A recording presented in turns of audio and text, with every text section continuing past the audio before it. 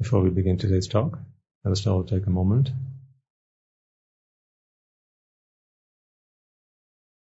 to remind ourselves how fortunate we are to be in the presence of the Noble Triple Gem, to have its and receive its blessings,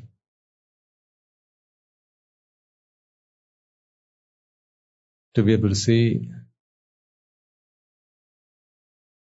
hear, comprehend, assimilate, reflect on the Dhamma, liberate ourselves, and let us take a moment to remind ourselves that all of this has been made possible because of Him, the Master, He who was undefeated, unparalleled, unequaled, the fount of wisdom, the source of compassion, the supremely enlightened one. So let us bring our hands together to pay homage to the Magnificent One. And as we do so, let us also remind ourselves that this veneration goes far beyond a mere veneration. It is a reminder to ourselves why we are here, our purpose, what we hope to get out of being here today, and a promise to ourselves to free ourselves of all suffering and help others to do so along the way.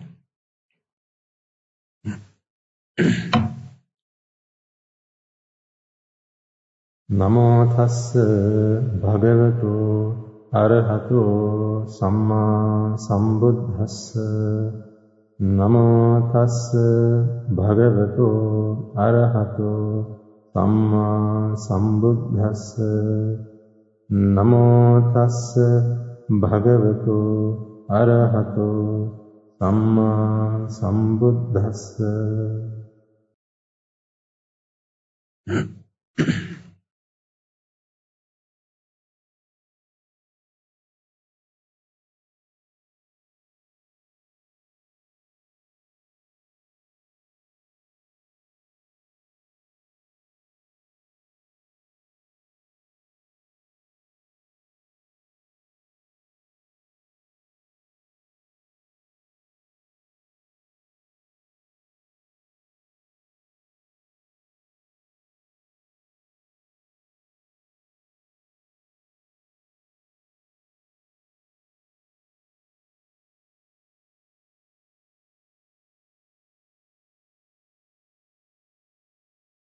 There's one thing in life that people find so easy to do,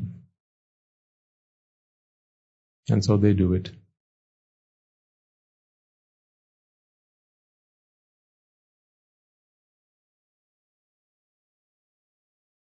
But they don't understand why they're doing it.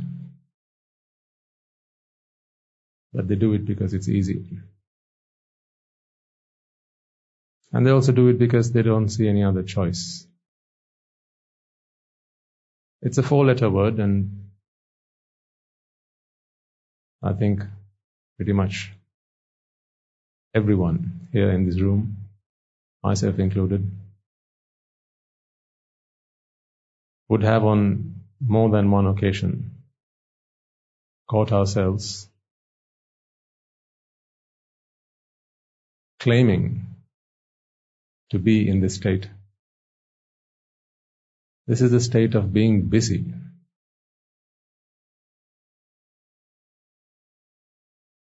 You're all busy, aren't you? Very. Not just busy, very busy.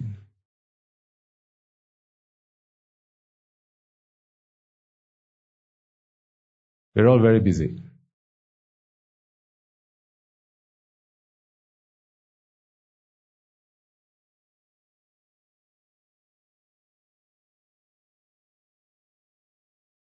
But as I said, People are very busy because they have no choice, or at least they think they have no choice. People are very busy because that's a fantastic excuse for doing what you ought to be doing.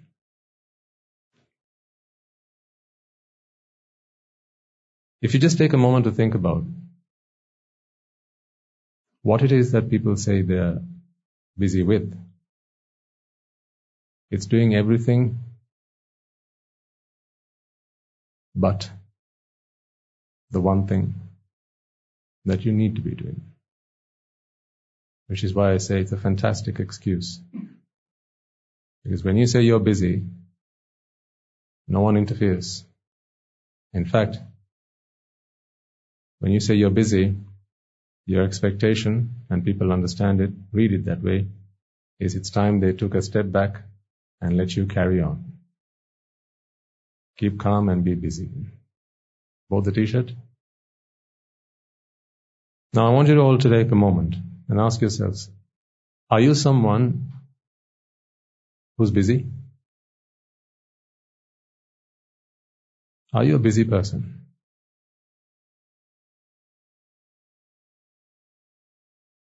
Not right now. Right now, you just sat there watching me. I'm doing all the talking, so I'm the busy man here. But outside of here,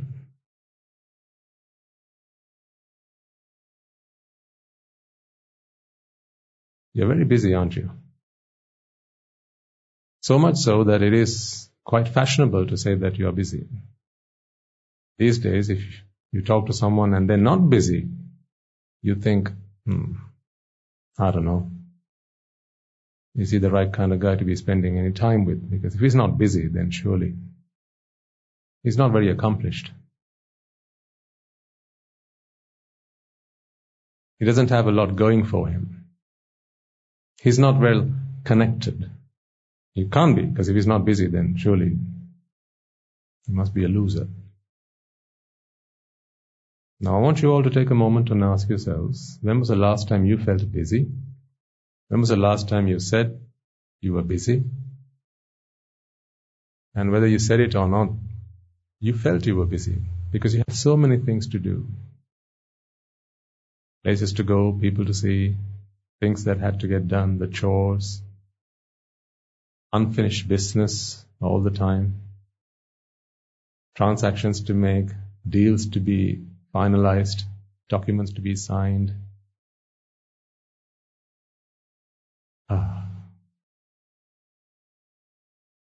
Busy, busy, busy.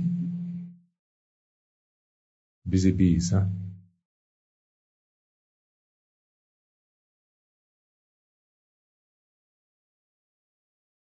It has been instilled into our minds that being busy is quite fashionable and is part of being an important person as well. When you ring someone, for instance, and if they're always available, the moment you ring them, first ring they answer the phone. Chances are you're probably not going to be ringing them again.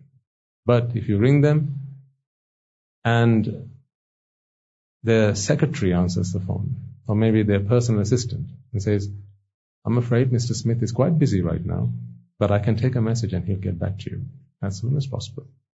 Oh, Mr. Smith must be a very important man.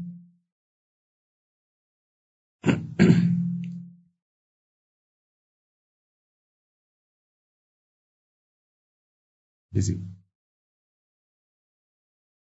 What are people busy doing actually? This is the question I want us to ask ourselves today. What it is that people are busy doing. Do they know what they're doing? Do they know why they're doing it? Have they taken a moment to check with themselves whether that's the right thing to be doing? Are those things getting them anywhere?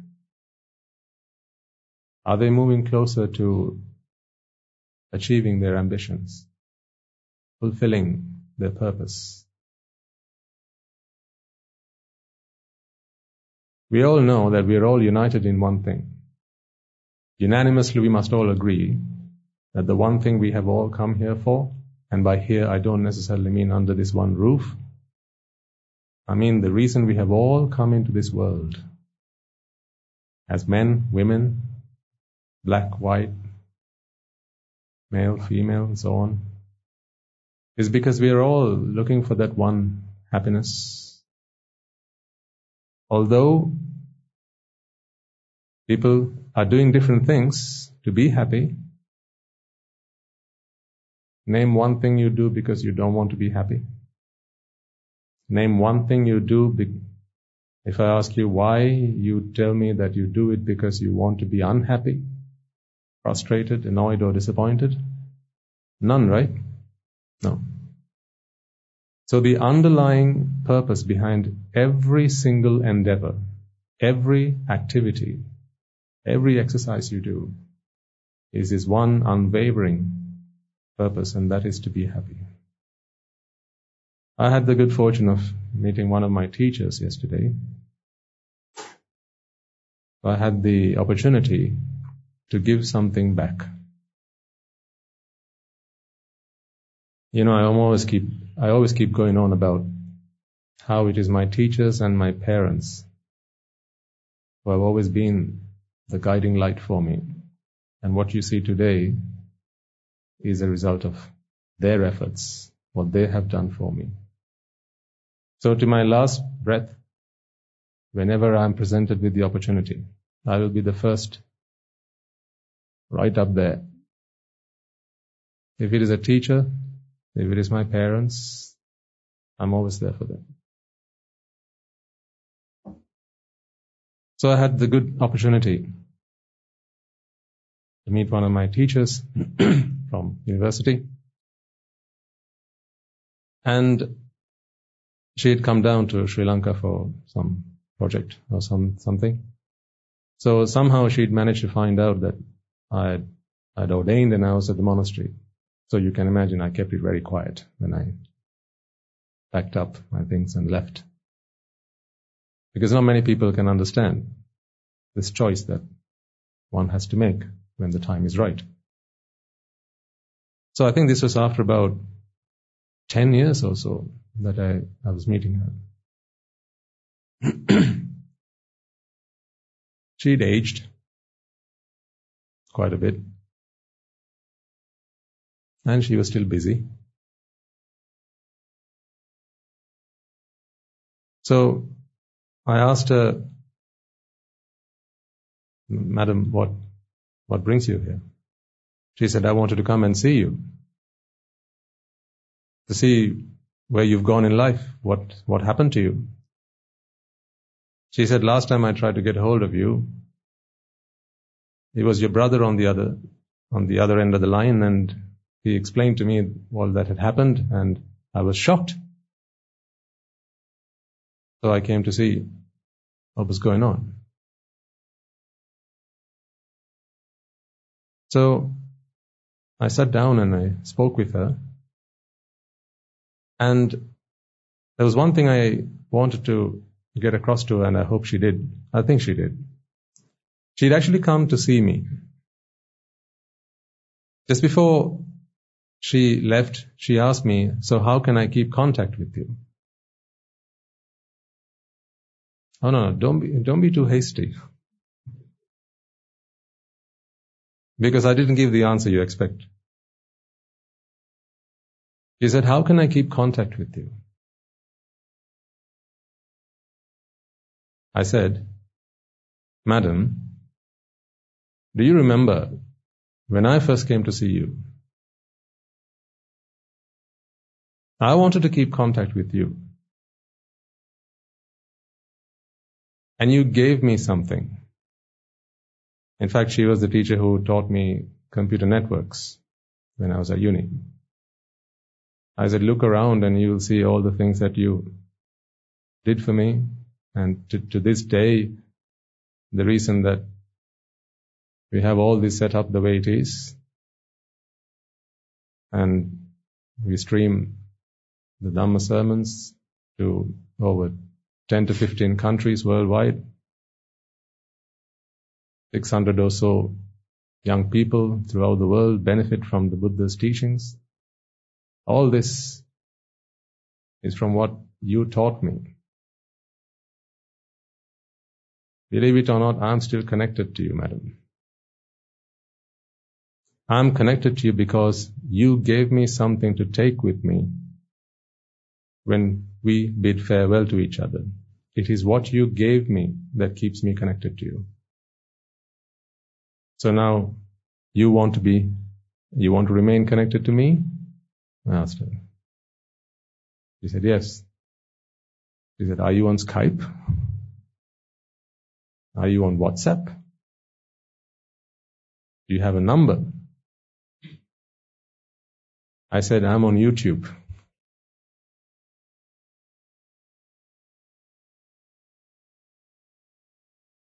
Now people ask me, are you on social media? Yeah.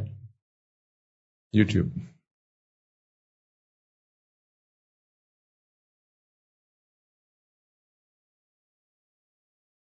I said, madam, I'm ever so grateful that you have come all the way to see me. I said, now it's time you let me go.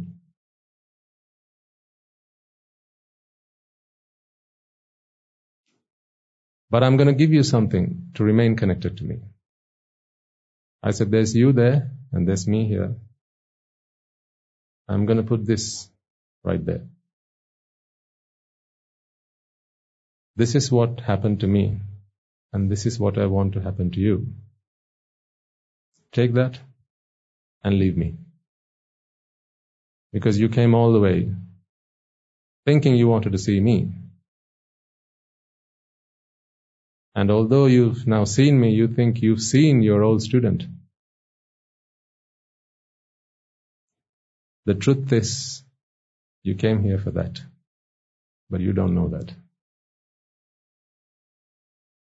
You came here for the truth. You came here to see what happened to me, right? This happened to me. Can you see it? This is what happened to me. Nice, huh?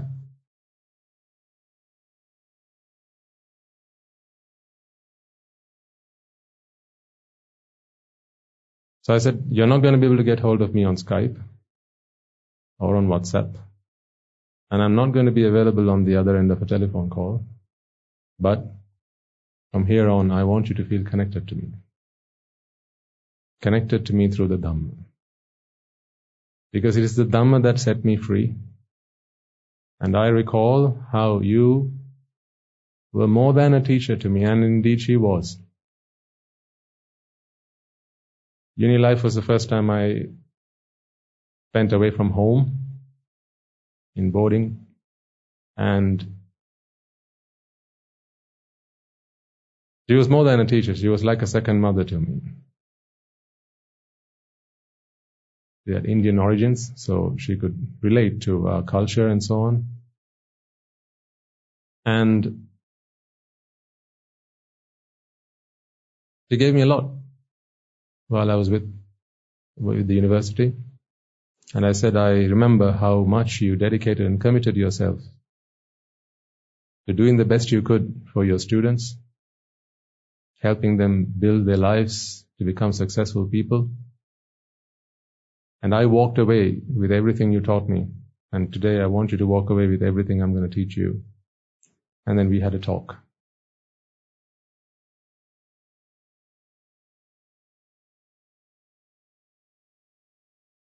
I explained to her, as I said, she'd aged quite a bit. All the things that she'd been doing in her life, the things that had kept her, within air quotes, busy, did nothing other than age her. Now you might wonder, well, aren't the things that she taught me that got me here?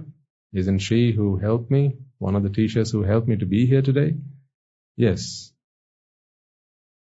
Perhaps all that was done so that one day she would meet me in another guise.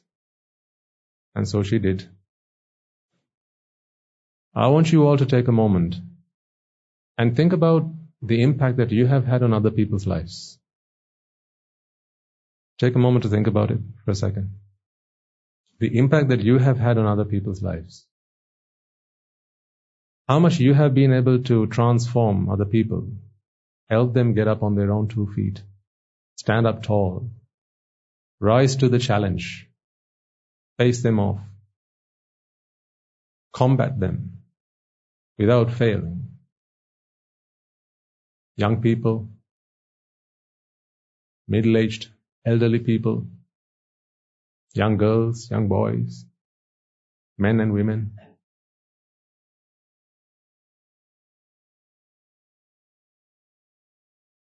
You deserve something in return for that, don't you? For all that change, all that positive impact you've made in other people's lives, don't you feel you deserve something for that? You should. That is what you're getting right now. There's a fantastic saying, in the service of others we serve ourselves. For whatever you've done in the service of others, I'm here to serve you. I'm here to serve you. So let me go. Let go of me. It is not me you need. It is what has happened to me that you need. That is the Dhamma. So whenever you come here to our monastery, you will find not best friends, but you will find noble friends. Long gone are the days where I used to look for a good mate, or someone to be a good buddy, 2 and 4. Long gone are the days where I used to look for a good friend. We are not in the business of making friends. We are in the business of being noble friends mutually. I'm trying to explain to you the difference. When you have a good friend, you need them to be there when you need them. You need them to be there when you're in trouble. When you're in a spot of bother, you need their presence. Not so with noble friends. With noble friends, you need what they have before you get into trouble. We are not a repair shop. It doesn't say that outside, does it? Jetavanarama repair shop or garage. We are not in the business of mending broken hearts, but rather we are in the business of galvanizing hearts so that they don't rust in the first place. That is what we are here for. Of course, we get the odd customer who comes in from time to time and says, my wife has left me, my husband has cheated on me, my parents have passed away, my young boy has eloped with a girl, or the other way around. My great-grandmother, I still see her, and she died 3 years ago. We get all sorts. So we do try and mend, but the real job of a noble friend is not to mend. You see, a glass once broken is a broken glass. However much effort you put into bringing it all back together. But what if you could change a glass, take it and do something to it so that it doesn't break? That is the business we're in. Not to make your mind up when something happens. To fix your mind so that it doesn't break. That is why I have a lot of respect for those who come to us. Not when times are tough, not when things have broken down, not when life is falling apart. By all means, they're welcome. But I have a lot of respect for people who are here when they're just fine. I have a lot of respect for young children and the parents who bring them here, teenagers, and the parents who bring them here. Quite often you see people think that the temple, monks, or other types of clergy are people who we go to when things aren't working out right.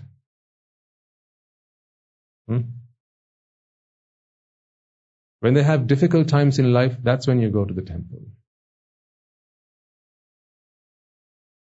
I think we have to change that mindset. I'm not in the business of changing the whole world, but you have given me the authority, you have given me the privilege of talking to you and influencing you, even by a single word. So thank you for that. I want you to understand that the Dhamma is not here to fix you when we break.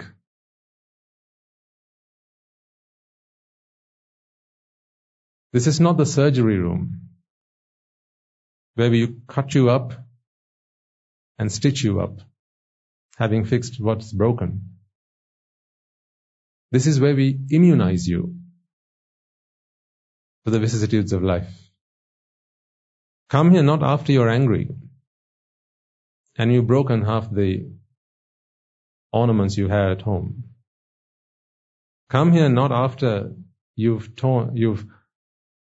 given someone a piece of your mind and now that relationship is broken and now you're wondering how I can fix it again. You're still welcome. But really what this place is for is to help you when you're just fine. When things are working out all right. Because when that happens, you're simply looking for a straw to hold on to as you're being washed away. But if you come here now, when things are fine, when things are going in your favor, now you have come here to understand life. Not to get out of a problem, but to understand life. This is the philosophy of life. That is what the Buddha's teaching is. Just think for a moment about the people who renunciated back in the Buddha's time, especially the first 20 years. Particularly the first 20 years. They were people from a very good background. They were people who were very successful. Rich people, merchants, ministers, kings, princesses, queens. They had not a worry in the world. They had people to look after them. They had all the riches that they could ever want. Everything just going for them. Emperors. But they came to the Buddha not because they had a problem that they needed to solve. I mean a mundane problem. But rather they wanted to understand life. What they all came with was saying, Sir, we're just busy people. We're very busy people. Is there another way? I'm a king and I'm busy. I'm a minister and I'm very busy. I'm a young prince and I'm going to be very busy very soon. Is there another way? So in the room today, I'm sure we'll have teachers, doctors, engineers, lawyers, professors, so on. You're all very busy people. And you probably have things going for you right now. But there will be times where things will start falling apart and you'll wonder, what just hit the fan? I'm not going to say what.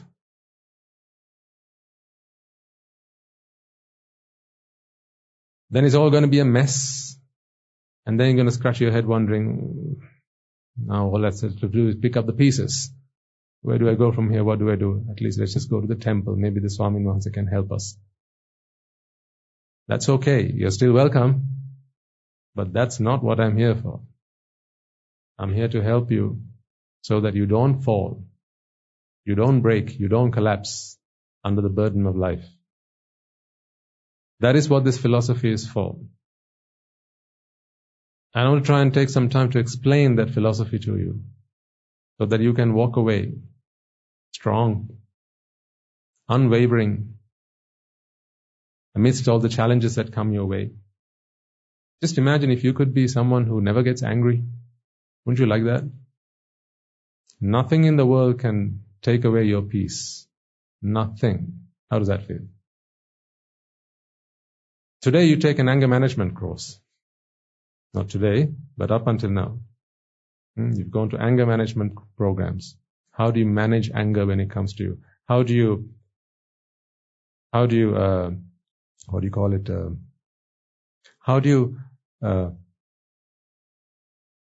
use it effectively? That all that energy that's bubbling up, how do you manipulate it so that it can be used proactively? Because I say anger is a very human, very, very natural emotion. You just need to learn to tame it. I think not so. I think there can be a you without anger. Because it's not the mind's job to be angry. It's the mind's job to be at peace. It's the mind's job to be able to accept anything and everything. And be at peace. I want to show you how. Think about the last time you got angry.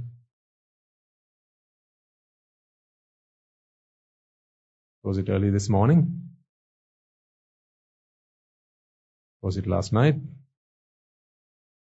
And by anger, I don't mean necessarily, when you go, ape. I don't mean necessarily that. I mean when you feel frustrated, when you feel annoyed, when you feel bothered, agitated, when someone comes and pokes at you and you go, what? Excuse me? When someone steps on your foot, when someone takes up your parking space. Ever had that happen? You drive up looking for a parking spot at the supermarket and I got one. And by the time you shift into reverse gear, someone's already put in their car in that space. I've seen in such instances, sometimes windows start going down. Windows start going down, fingers start coming up. I'm not going to say which finger. I've been there. I've lived out there, so I know what the zoo is like. Was that too harsh? How can you call a human being if they can't control their emotions? If they can't be on top of their emotions, if they can't be on top of how they respond to external stimuli, right? Why do you say that's a human being? Why do you refer to them as an intelligent species? Because four-legged creatures, they are by their very nature slaves of nature. In other words, they immediately and without thinking, they have to respond instinctively to what goes on outside. But you and I, we don't have to be that way. We have intelligence. We have the power of thought. We can think and we can act. You have thought and you have acted. That is why you're here today. Just ask yourselves for a moment, why are you here today? It's not for the food, is it? I won't come here for the food. Let's put it that way.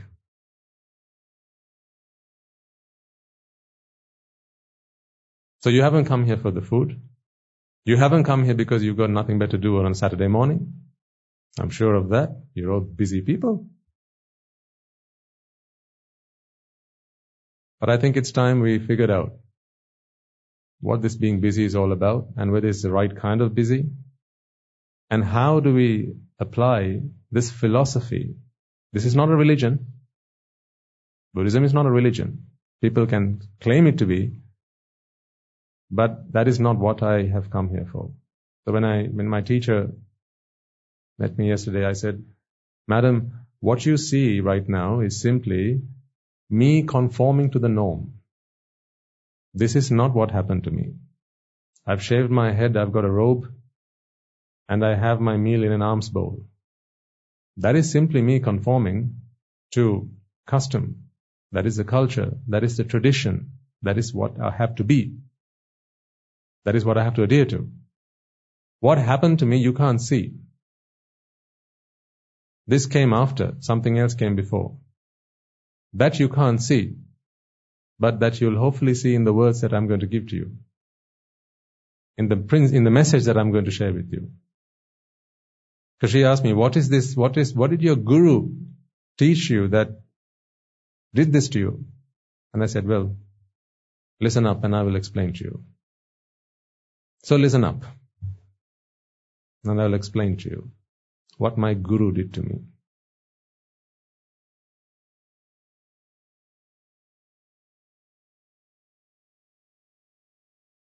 I was once a man,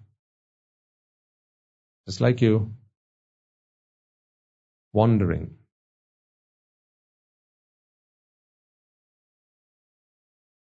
I was wandering in an ocean of possibilities, because they said, the world is your oyster. So I went wandering, looking for my oyster. Because they said, if you find that oyster, inside there you'll find a beautiful pearl that is most precious. And it will grant you all the riches and the wishes that you could hope for. So I went wandering, looking for my pearl, looking for my oyster. And then I found this man who had something he wanted to share. Now you know the story, but I like listening to it.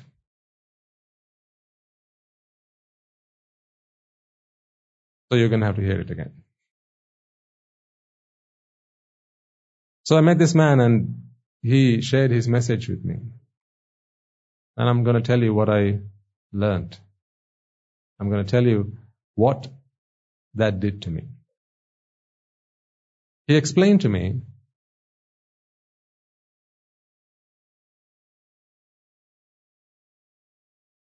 or rather he wanted me to take a moment to ask myself whether all the efforts that I have made in my life in the pursuit of this one thing that we call happiness was ever achieved.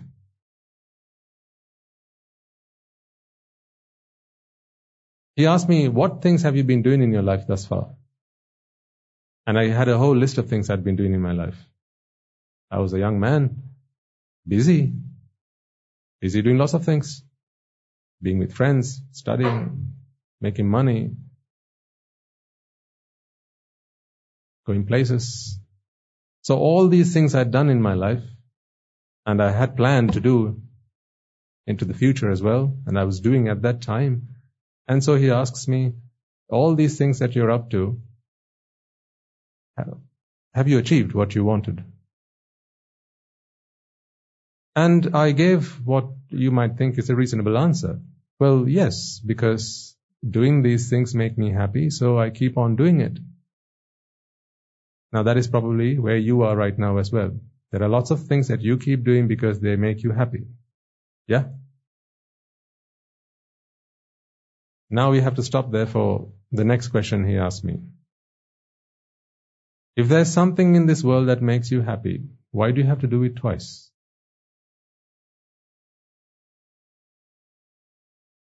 I'm going to try and come up with an answer to that. If there's something in this world that you do to make you happy, why do you have to do it twice?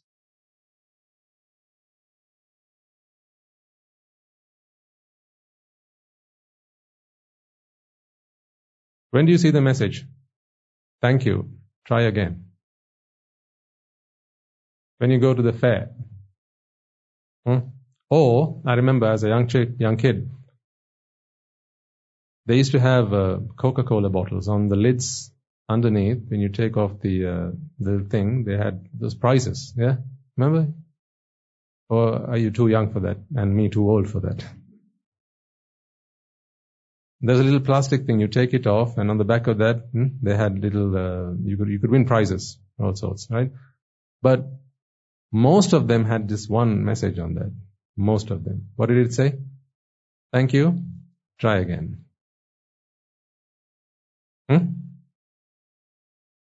Seldom would you find anything. Like those days they used to have pens, maybe books.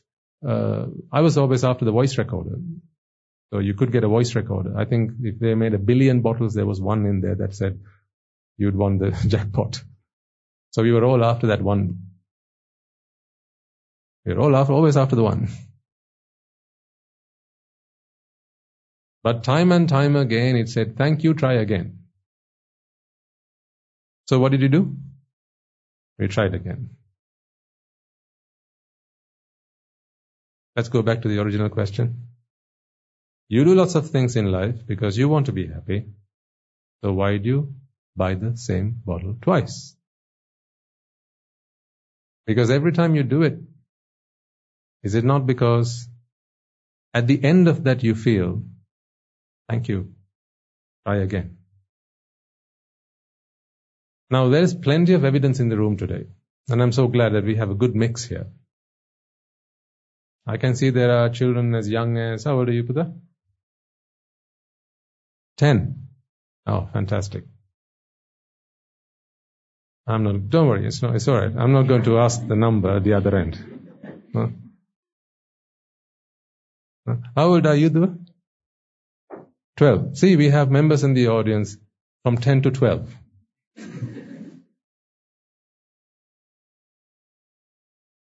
The adults in the room, don't worry. I'm not going to ask you. So we have a breadth of experience here. Right from 10 to the ripe old age of 12.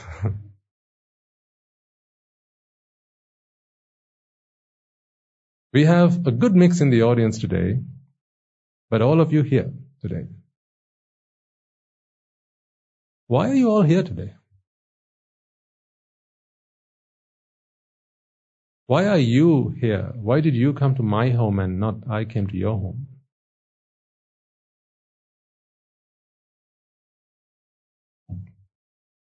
Because you're still trying. If you had found jackpot, believe you me, I'd come looking for you. But today you have come looking for me. Now, ignore me. I'm just trying to get a message across to you. You have come not looking for me, you've come looking for that.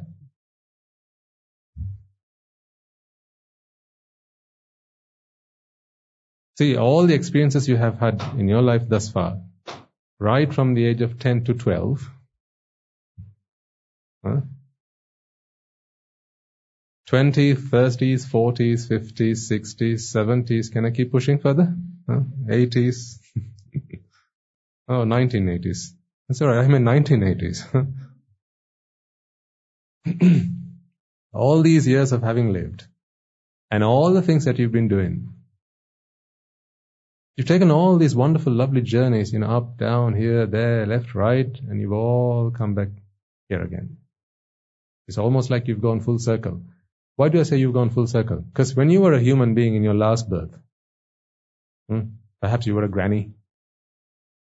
Where do grannies spend most of their retired life? At the temple, right? Yeah, so you've gone full circle. You're back at the temple. No, especially on a Poya day, right? If you want to find where the grannies are in Sri Lanka, they're all in the temple. Because they have lived a life looking for something, couldn't find it, so they've come back to the temple hoping, well, now no one's accepting me. I can't go to the club now. They won't let me in. Oh, is it changed now? I can't find another partner anymore. Too late for that. I'm not accepted anywhere else. So the only place that they'll take me as I am is at the temple. No one's judging. No one's casting judgment. So I'll just go there, sit down, find a nice wall to put my back to. And no one's going to bother me for the next 2.5 hours. So that's where you put a comma, last birth. And then you've gone back full circle. Only this time, you've come here early enough. And not before it's too late. See, there's a good mix in the audience today for the young people in the room to look around and ask this question. Was it worth it?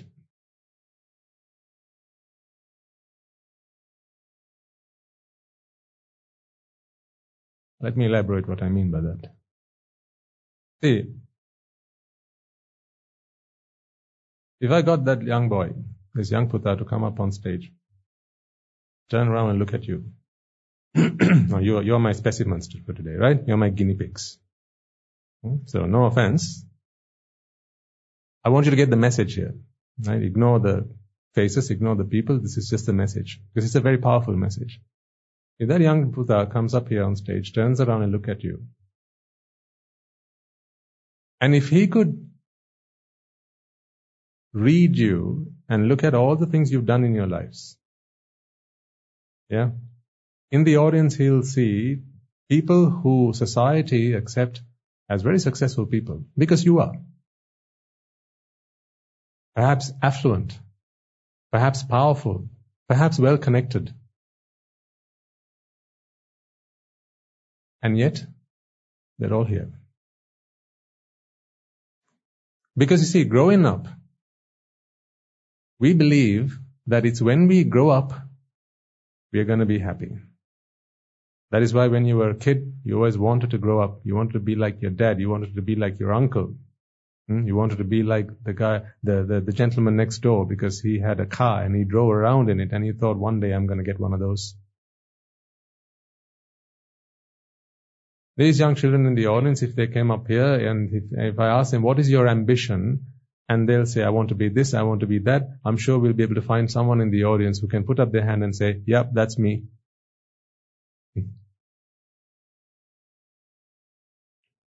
So they're all here. Meaning, they've all gone round and they've all come back here. Now this might sound like I'm insulting you. No. I have a lot of respect for all of you for having made the choice to be here today. Then we could ask one of the other children, maybe one of the teenagers in the audience, and say, Dua, what do you want to do? And she might say, I want to find my Prince Charming, and I want to get married, and I want to have a family. So then we'll ask the audience, put your hand up if you've done all those things. And then there'll be hands going up. Yep, we've done that, we've done that, we've done that. I thought I found my Prince Charming. I thought I found my Rapunzel. And then we had a family. And we are all back here again. So however you define this success in life, the fact of the matter is, we're all back here. We've all gone full circle. Meaning, it's the same message that was on that Coca-Cola lid. Thank you. Try again.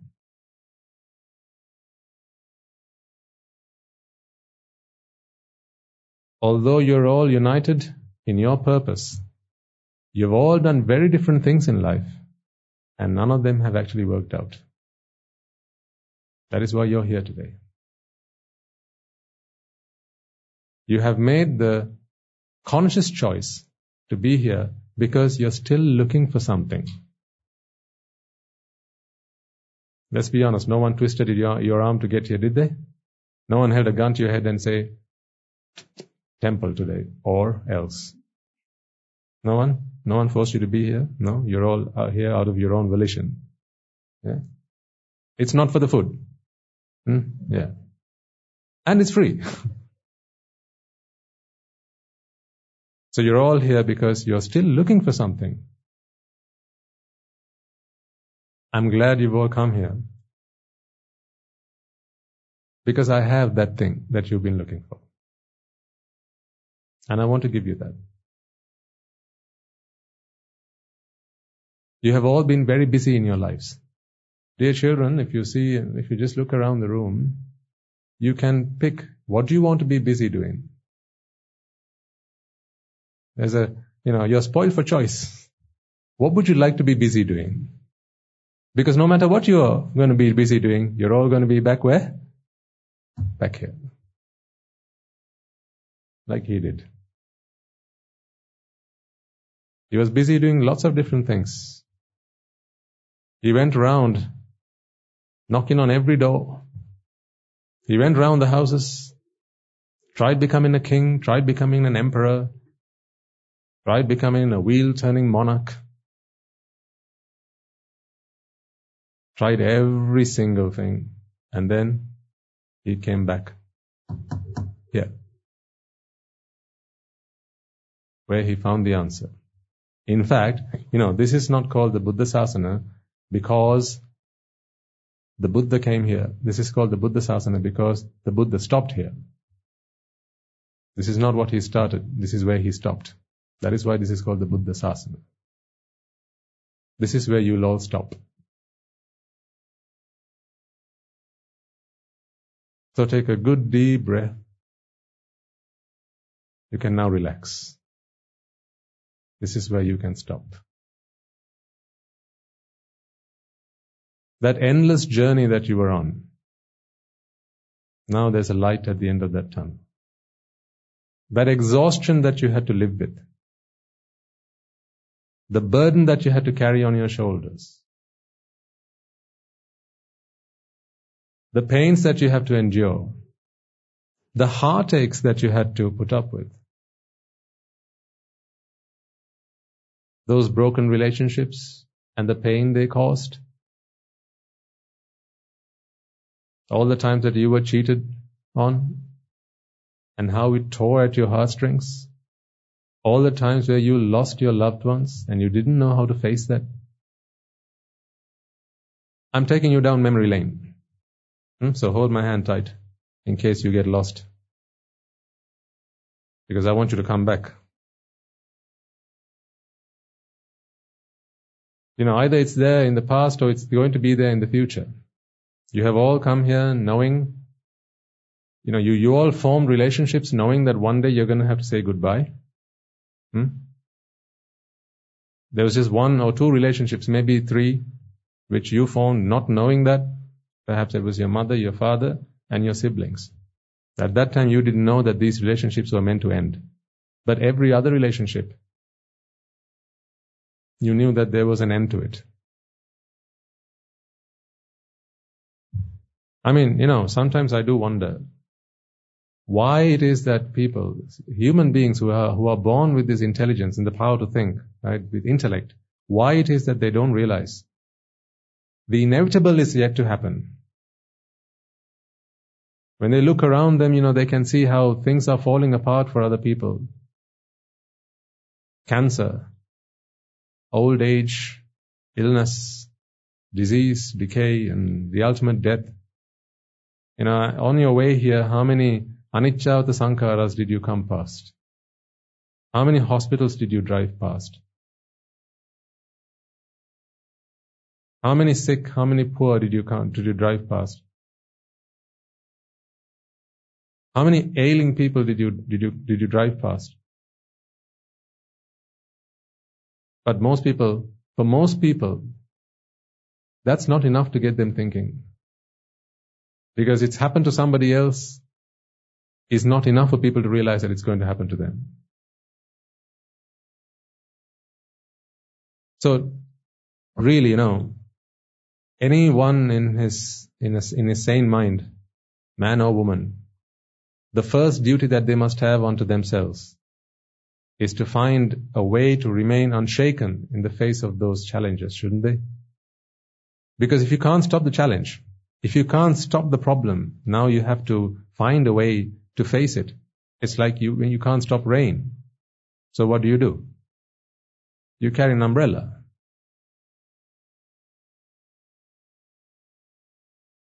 People have the intelligence to do that. But what they don't have the intelligence to do is, when they see, the inevitable, right up ahead of them, they don't have the time because they're far too busy to fix themselves up so that they don't break when they hit them. Guy gets into a car, he puts on his seat belt, but he doesn't take the time to come and fix himself before he gets himself into an accident. And I mean psychologically. So this is the Buddha Sasana because this is where you're all going to stop. I'm going to show you how. First things first though. As I was discussing with my teacher yesterday, because she's of a different faith. Buddhism is not about stopping rebirth. So let's get that out of your heads. Because if you ask me, prove that rebirth happens and then I'm game. Proving that rebirth happens is going to take us some more time, and that time you don't have. Because if it's only after you understand what I have to tell you will you begin to realize that it does exist, but first you have to, it's a catch-22. It's once you understand this, you understand that. But if you say, let me understand that first and then I'll listen to this, it doesn't work like that. So therefore, all we say is, put that to a side. This is not about stopping rebirth. So does rebirth happen? Who cares? Are we here to stop that? No. I'm not going to ask you to accept anything out of faith.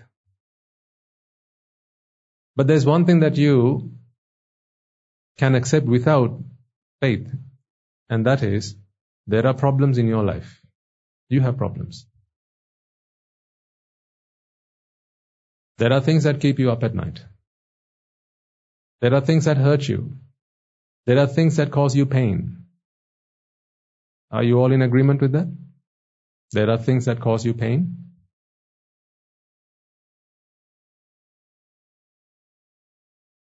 Do you know that there's a choice you have? You have a choice. You always make the wrong choice. That is why you're in pain. Events inherently have no power upon you to make you angry, to make you upset, to cause you pain. They inherently have no power. You let them. Meaning, you make that choice. You make that choice because you allow your mind to work in a certain way. And that happens because you don't understand what I'm about to say. Or you haven't yet understood.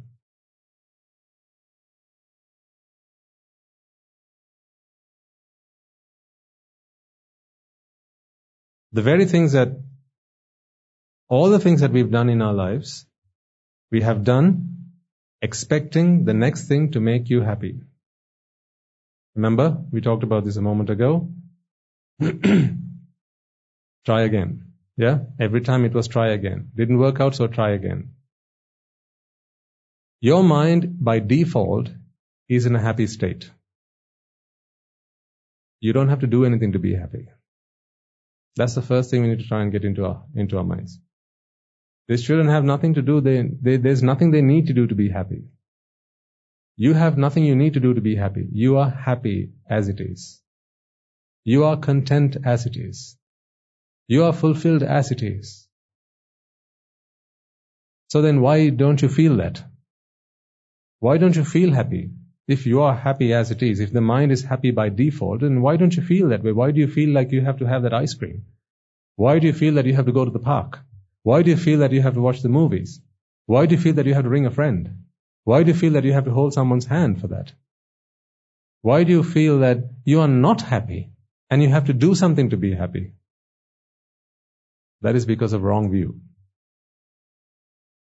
It's what you have allowed yourself to believe. The truth is, you are happy as you are.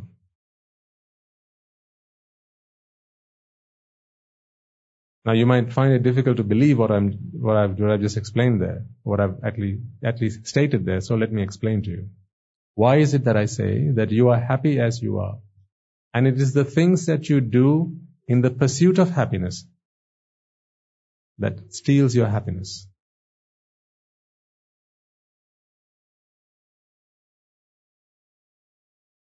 Do you know how a mind is born? How a thought is born? You know how a baby is born. You know how a star is born. You know how a bird is born. But do you know how a thought is born? I'm talking about you. No, because they don't teach that for science. They don't teach that for math. They don't teach that for biology, or chemistry, or physics, or geography. But they'll teach you how planets are born, won't they? They'll tell you how there's a mass, and then one asteroid comes and collapses, and then that breaks off a part of it, and they go, now you have a planet, and you have a satellite, a moon. They'll tell you how that's born. They'll tell you how the sun was born. They'll tell you how the solar system came into being, but they won't tell you how you are born, as in how you feel that you are yourself, how a thought is born. Do you know how a thought is born? What gives? We've been spending all our time trying to understand the world around us, but never did we stop to understand how we work. Do you hear that? Knock, knock. So what should you say when I say knock, knock?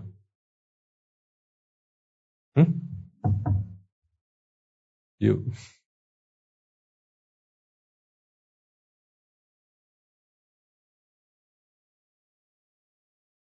I just gave rise to you. I just gave birth to you. You're like, what?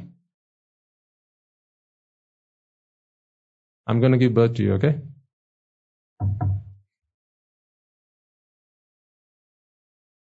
Happy birthday.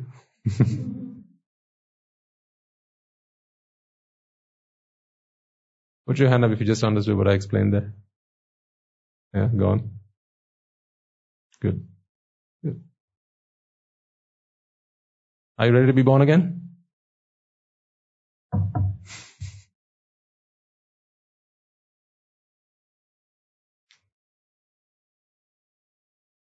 Let me break that down.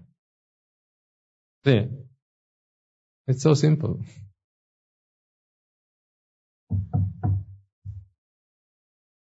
This is so simple. This is not rocket science. So simple. The mind has a purpose, like all things. This has a purpose. It's a voice recorder. This has a purpose. It's a napkin. This has a purpose. It's a microphone, a saucer, a cup, a clock, a pen. There's nothing in this world that comes into being because it has no purpose. If something has no purpose, it soon becomes extinct. In fact, not soon. The very moment it has no purpose, it becomes extinct. Kaput. So everything you see around you is here because it serves a purpose. You are mind and body.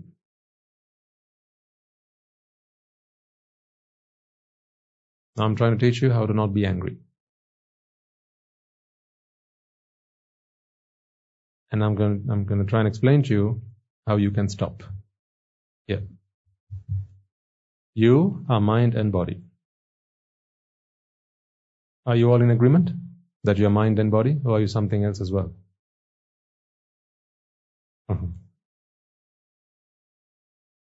So like the body gets soiled, the body, if you go out and play, you have to take a wash because you get mud, right? So you can have a body that is soiled. In the same way, you can have a mind that is soiled. But ultimately, it's just mind and body. These are the two things that make you up. So if there's any study that you needed to do about yourself, it is these two things that you need to study. What is the mind and what is the body? So simple.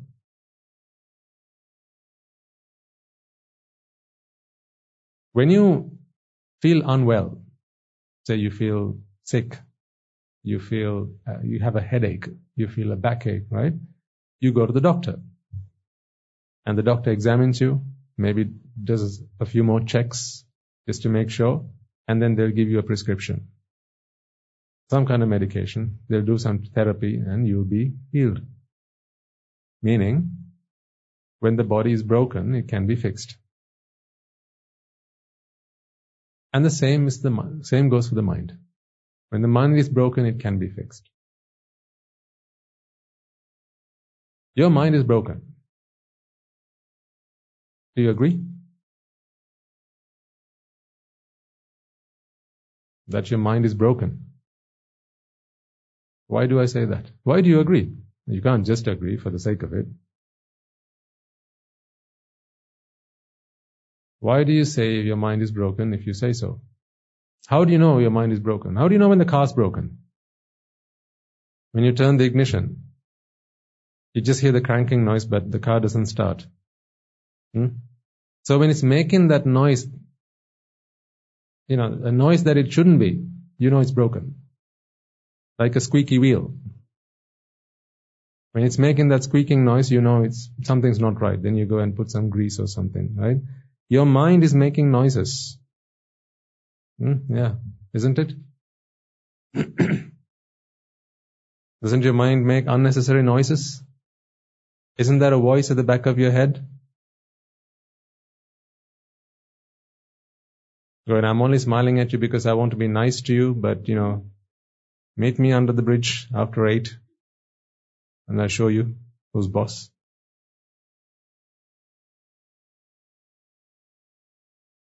There are noises that your mind makes which you are not comfortable with. Yes or no? Who here likes being angry? Come on, put your hand up. I enjoy being angry. Because, then that's good news for us. We can all get together and start making you angry.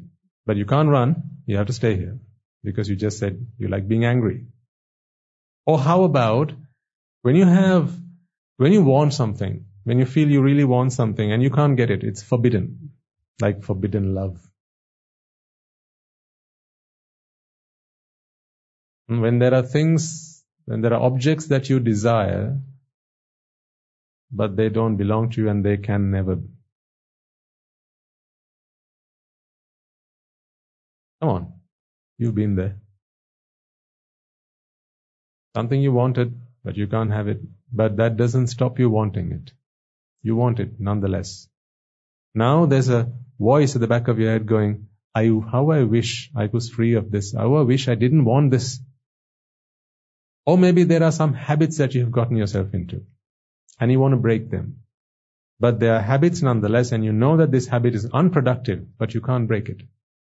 No? For some it will be pretty obvious, like maybe smoking.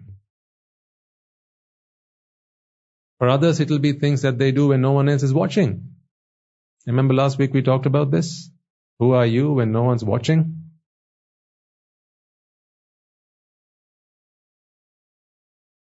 Perhaps at the end of that you feel, why?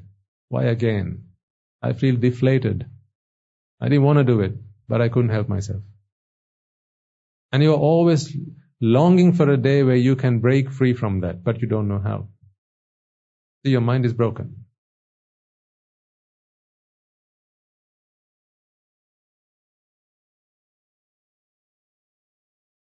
And then when you see someone else doing it, whatever that might be, you'll say, stop it.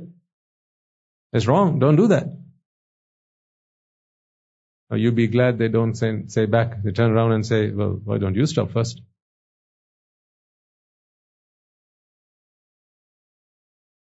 Maybe it's watching TV. You know you watch too much of it. You want to stop it, but you can't help it. Maybe it's browsing the internet. You know you want to stop it, but you can't help it. You just, it's like an addiction. Maybe it's Facebook, maybe it's your Instagram, maybe whatever the case might be. You want to stop it. Been there? You want to stop it, but you can't. They have a wonderful saying, they say the mind is willing, but the flesh is weak. That's fantastic. Make a scapegoat out of the flesh.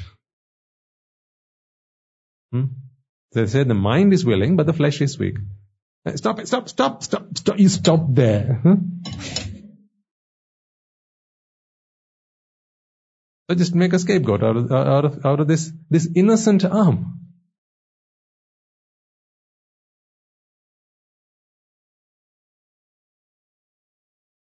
Let's go ask the hand, why do you do those things? You only need simple biology for that. The hand's going to say, I don't know. Someone sent me a signal. So I had to respond. Who sent the signal? They'll say the motor neuron sent me the signal. That's where I got the signal from, right? Let's go ask the neurons. And they'll say, it was the spinal cord that sent me the signal. Let's go ask the spinal cord. And then they say, the brain sent me the signal. Let's go ask the brain. And the brain said, the mind sent me the signal. Aha! You can run, but you can't hide. So, enough of that nonsense. The mind is willing, but the flesh is weak. It's just an excuse that people have come up with when there are temptations that they fall for, right? And they can't fight them because they don't know how to. And please don't get out of this feeling that, with age you mature and, over time you will not want these things. And, it's something my parents tell me all the time. I say, nonsense. Cut out that nonsense. They at least they used to be. They're no longer saying that now. They used to be. They used to tell me that over time, it is with age that they have learned to settle down. I don't believe that. Because you were just born. You were just born. Age does nothing. It'll do this. It'll give you memories on which you can rely, because having lived for so many years, there'll be data in your hard drives which you can refer to. You'll have some knowledge about the way the world works and how you need to respond and the ways in which you have to behave and so on, misbehaving, behaving and so on. That will be there, but the things that the mind does when it goes into this state of wanting and expectation, that's not going to change. So age doesn't do any of those things to people. Because it's not the mind that ages. The body does.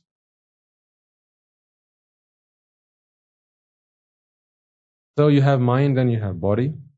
When the body breaks, you have to fix it. When the mind breaks, you can fix it. And I've just proven to you that the mind does break and your mind is broken. Very simple evidence. One, things can make you angry, but you don't want to be. Yeah? You don't like being angry, do you? No one does. When your children misbehave, right? You don't like that. And I suppose the best proof you can give to prove that anger is not a state that you like to be in, is when you're angry, you do things to relieve yourself from it, don't you? Think about it for a second. When you're angry, sometimes, people, what do they do? What do people do when they're angry? People, not you. What do people do when they're angry? They snap, yeah. So they'll snap at someone, shout, scream, yell, maybe hit, smash something. Are you known for that? Do people next door know that you're angry?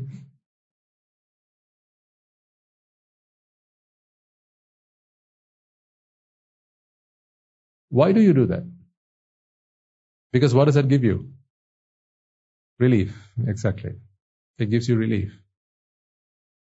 So you do something to relieve yourself, meaning you don't like that state. That is why you do something to relieve. It's like going to the toilet. Why do you go to the toilet? Because you want to relieve yourself. If you liked being in that state, you wouldn't go to the toilet. In the same way, when you're angry, you relieve yourself because you don't like being in that state. So, but you're not liking it doesn't stop you from falling into it, does it?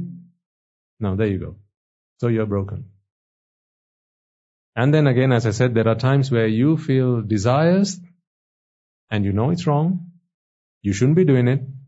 And sometimes it's not wrong, but it's not right either. Like, when you've just had a full meal and someone brings out, a chocolate souffle, and it's bad for you. You're a diabetic. You shouldn't be having it. And then you come up with all these stories. Just a little bit won't hurt anyone. Yeah? Remember? Oh, it's okay for diabetics to have sweet things, right? When no one's watching. Especially when the doctor's not watching, that's alright, right? It only pushes the sugar levels up when someone's watching, right? When no one's watching, it's fine. Huh?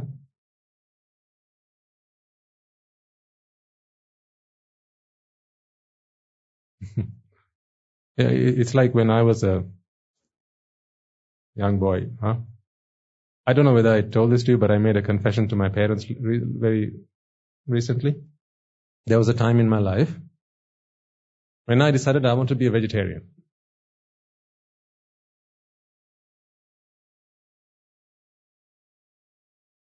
Someone or the other had told me that, you got to be vegetarian, look at all these animals. You got to feel sorry for them, and it's because you eat, they're killed and so on, right? So I thought, I want to be vegetarian. So I was a pure vegetarian for about 2 weeks.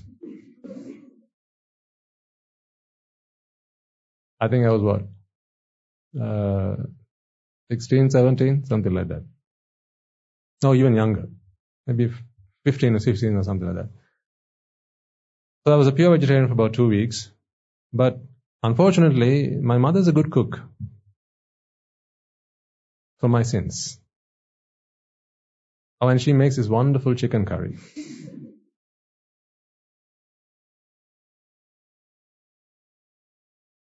So,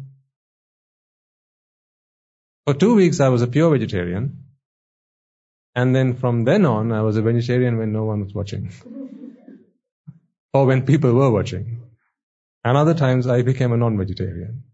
So she would cook and she'd come out and, while they were in the living room, I'd pop into the kitchen more so than I used to get myself a glass of water.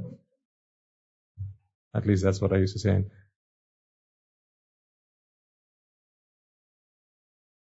Now, I want you to take a moment to think about what was going on there. Right? There was a part of me that didn't want to do it because at least, I needed to, I had some principles, right? Oh, did I? I now wonder. I wanted to be a vegetarian, right? Because I was beginning to believe in that, right? I wanted to be a vegetarian, but there was a temptation and I couldn't fight it. So I failed. I came clean recently, about a year ago. I said, Mother, let's talk about temptation and vexation, right? The best example I can give you is this. And she was looking at me like her eyes were going to pop out. You did what? I said, yes, I wanted to tell you this, but I didn't know how to. But, now, here you go. That's off my chest.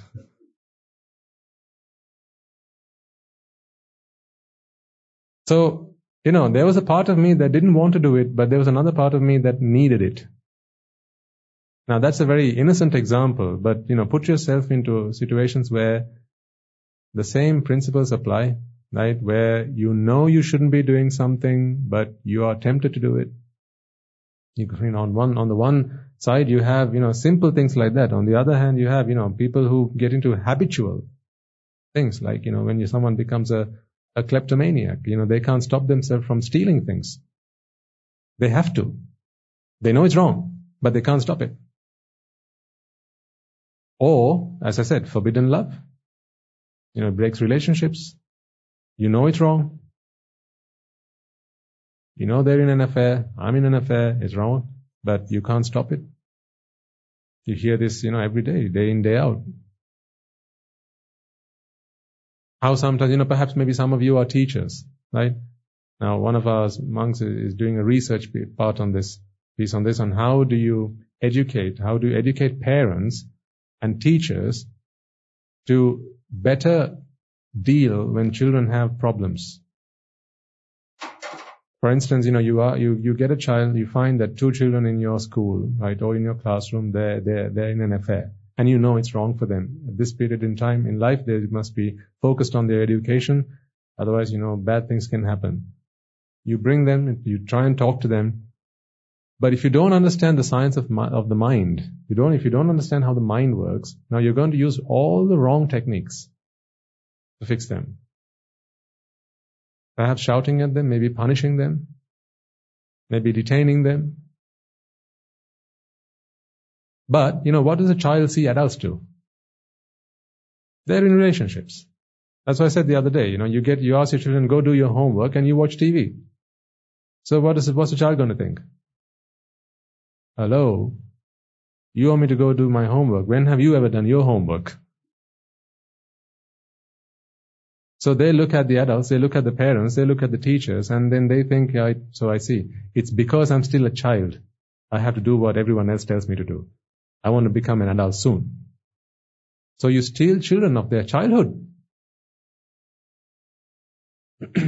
Parents and teachers are guilty of this because they haven't understood, they haven't taken the time to understand the science of the mind.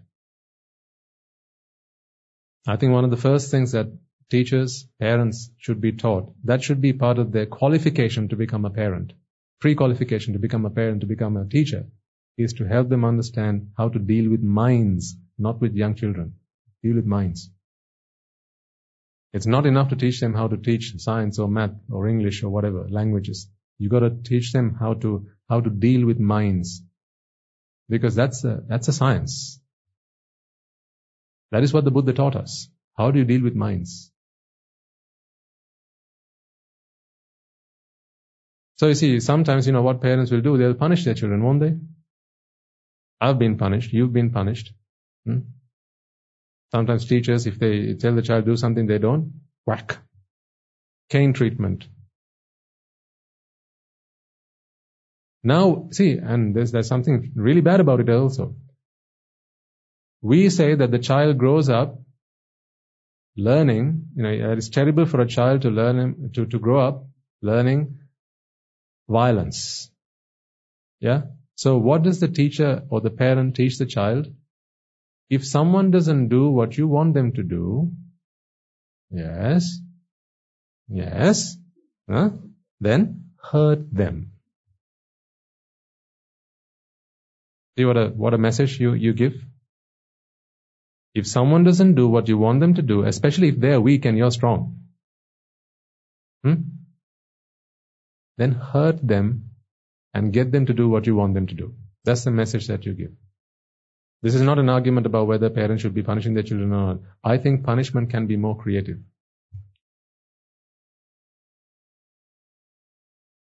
I'm not saying we are against punishment. I'm saying punishment can be more creative and more productive, more intelligent. We don't need to resort to, corporal punishment. But that still happens out there. I know it's forbidden, against the law and all that, but, behind closed doors, people don't know what's going on. These things happen. But that is what parents, you're teaching by example. You tell them don't do it, but then you do it. So, that's that. So, you need to understand then, how does the mind work? First, so that you can fix yourself, and second, you can help the people around you. Now the mind has a purpose. Like all things I was saying, has a purpose. Without a purpose, none of these things would come into existence. The mind has a purpose. That is why the mind comes into existence. What is that purpose? The purpose of the mind is very much like a news reporter.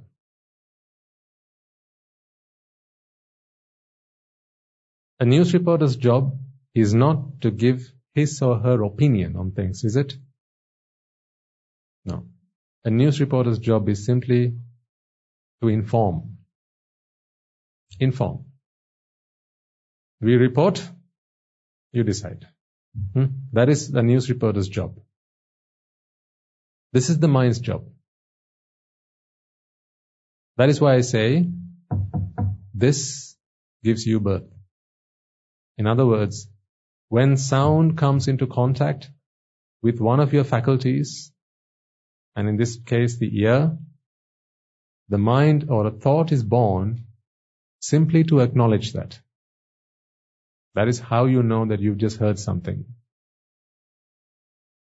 Imagine you were a computer and we are studying how this computer works, and that is what I'm trying to explain to you here. You are born as a result of sound coming into contact with the ear. Right, now fill in this sentence for me then. You are born when connects eye and sight. When eye comes into contact with sight. When smell comes into contact with nose. When tongue comes into contact with taste, right? And when touch comes into contact with the physical body. Right? These are the events which trigger a thought. So therefore, a thought's purpose is simply to acknowledge the event that has just happened. So in other words, this is how you know that things are going on around you. This is you one-on-one. At its very simplest, most basic, this is how you are born. So you can understand what's going on around you. Now, but then how do you know that this is a knock? And this is that's a saucer, this is a piece of glass. For that, the mind has to do some processing. You've heard this before. You've heard this before. Therefore, there are fragments of this in memory. So when the mind is born, when a thought is born, it has to go into memory and check, have I heard this before? Have I come across this before? That knowledge you bring back from memory. So now you know what you have heard. What's the problem then? The problem is when you go beyond that. The problem is when you have certain things that you like to hear and there are things you don't like to hear. The problem is when there are things that you like to see and there are things you don't like to see. The problem is when there are things you like to smell and you like to taste and there are things that you don't like to. Aren't we all in that situation? There are things you like and there are things you don't like. In other words, what you've done is you have taken this whole world, you split it in half, and you've said, half the world makes me happy, the other half makes me unhappy. God didn't create the world for you to be unhappy. You're all God's children, right? So God created the world and everything in it to make you happy. So why then do you say that half the world makes me happy and the other half makes me unhappy? That's not God's doing. That's when you go to do God's job. When you go beyond what you are supposed to do and you start doing something that you are not supposed to do, that's what happens. You've split the world in half and you've said, this half makes me happy, the other half makes me unhappy. Why do you do that to yourself?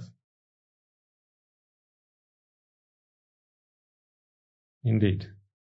Ignorance that there are things in this world, in other words, there's a half in this world that makes you happy. The moment you accept that knowledge, that teaching or that instruction, now there is that half that makes you happy and there's another half that makes you unhappy. You put yourself into this situation.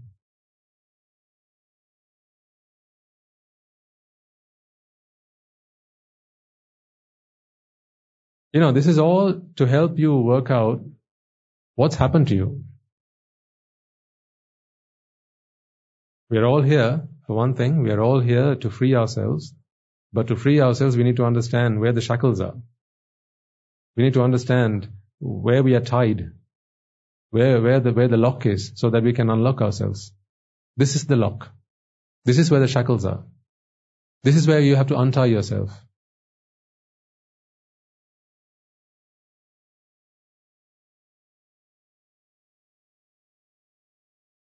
You are happy by default. But it is this knowledge that has been fed into your mind That happiness is something that you need to go after. The moment you hear that, now you're on your feet and you're going after it. Have you seen the carrot and the donkey? Does the donkey have the carrot in its mouth? No, because that would defeat the purpose, wouldn't it? The carrot is always one step ahead of the donkey. Meaning the donkey is one step always behind the carrot. What does that give you?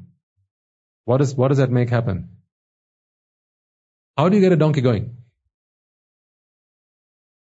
Come on, speak up. How do you get a donkey going? Get the carrot and tie it to its back, right? Or so it's dangling over its head, but by the mouth? No, a bit further away, but the donkey should be able to smell it, but not chew it, not take a bite of it. Because the donkey can smell it, it smells the carrot, it moves forward, hoping that what it can smell, it can now take a bite. But can it? No. But it can still smell it. So what does it do? It takes another step forward.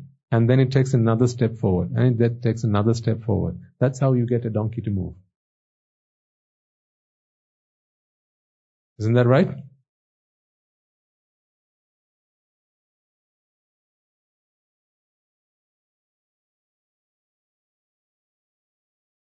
See, the donkey never stops. I'm just taking a metaphor. Oh. The donkey never stops because he's ever hopeful. The next step will help me get it. Just one more. I know the next step and I'm going to get it. Because you can smell it. It's just there, dangling in front of its face. Hopelessly hopeful. That hopefulness is hopeless. But it's still hopeful, nonetheless. So hopelessly hopeful. So one step forward, and this goes dangling like this, right? And every time it moves itself, right? That it's just like a pendulum. It swings in front of it, and then that's what it does. So close, yet so far. How do you know it's so far? How far can you get a donkey to move with that sort of contraption? As far as you like. That's why I say it's so far. You can get a donkey to travel miles and miles and miles, but so close.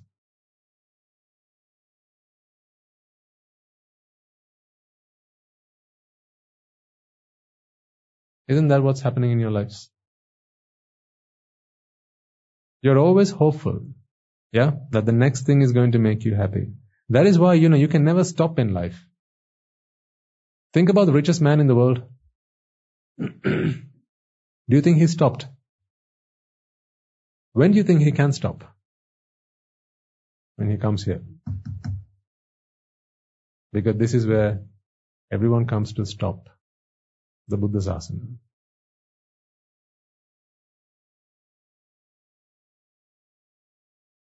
Think about the most beautiful person in the world. Right? Man or woman. Do you think they can stop? Let's say a woman, she wins Miss Universe, right? Or Mrs. Universe, whatever. Do you think she stops then?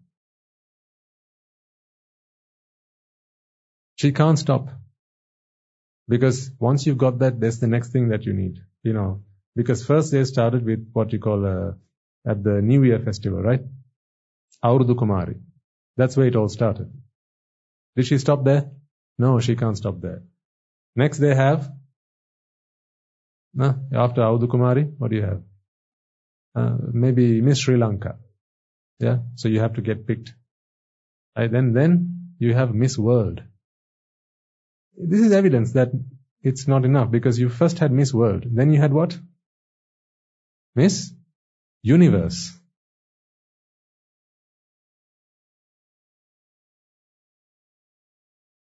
What's the difference between Miss World and Miss Universe? Let's be honest. What's the difference between Miss World and Miss Universe? Did they get contestants from Mars? I mean, they didn't even stop at Miss Solar System, did they? They had to go big as big could be. I mean, if the aliens found out, they'd sue us. How dare you do a Miss Universe and crown this woman, right, when you didn't even give us invitations to attend to the competitions? Honestly, tell me, what is the difference between Miss World and Miss Universe? I get Miss Sri Lanka. Okay, so you have Miss Sri Lanka, Miss India, Miss America, Miss Australia, Miss Zimbabwe, wherever. You have all the misses in the Zimbabwe's and throughout the world. That I get. But what's the difference between Miss World and Miss Universe? Exactly. The difference is, it was never enough. It's not enough. You have to go to the next thing. You have to go to the next thing. Yeah, this is what I'm trying to show you. This is an insatiable appetite. It's an insatiable appetite. It's an unquenchable thirst. Typical donkey carrot scenario. Insatiable. Unquenchable. Never enough. Always try again. Try again. Try again. Try again. I mean, you should be a donkey to fall for that kind of nonsense. Are you? I'm not saying anything. I have a good teacher, right? The thing is, I walked in those shoes. Right? That's why I talk to you from the bottom of my heart. Honestly, I'm talking to you in these words because I want you to realize this, ladies and gentlemen. You don't deserve to suffer like this. You don't deserve to be in this trap. I want you to open your eyes and come out of this maze. Don't let other people donkey you around. Don't let other people fool you around. And they don't do it out of spite, they do it because they are none the wiser. You can only teach someone else what you already know to be true. Yeah? They don't do it out of spite. But this is the truth. You're always one step behind happiness. Therefore, but you want happiness and you think it's out there, so therefore you will never stop going after happiness. That is the story of your life.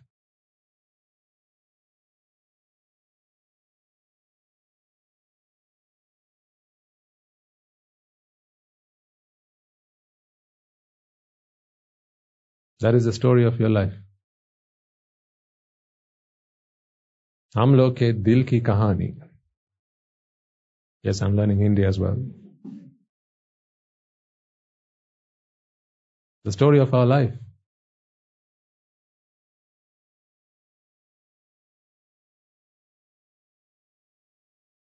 I'm learning Hindi because it's not enough for you to talk to you people. There are other people out there, they also need our help. There are people across the continents, across the Atlantic, they also need our help because it's the same story. They're doing different things. You're eating chapati, they're eating fajitas. That might be different. You're eating string hoppers, they may be eating biryani. That's the difference. Just different object, same purpose. Always one step behind happiness. Happiness one step ahead.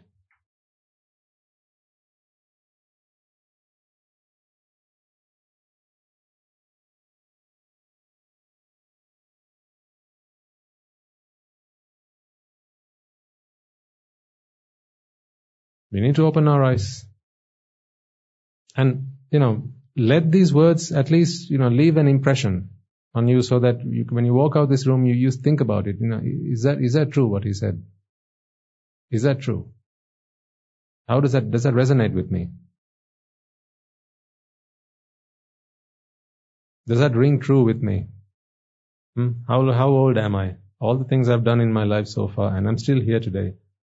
What have I achieved? If you count your success by all the accomplishments you've made outside and all the accolades that you have managed to win, all the certificates that people have given you, and all the venerations and the worship that people offer you at your feet, right? That is simply a decoration. And when you're gone, they will come and give you a good eulogy. They'll put a nice sheath around your coffin, right? And they'll say, yeah, well done. And they'll say, this man, he'll never be forgotten. But what have you actually achieved? What have you actually achieved? Have you actually achieved contentment? If even on your deathbed, your question is, what next? What else can I do? Now this might, for some people this will come around as very negative. Isn't that what we are supposed to be doing? Isn't that the purpose of our life? Is it not the next venture, the next business, the next enterprise that we should be after?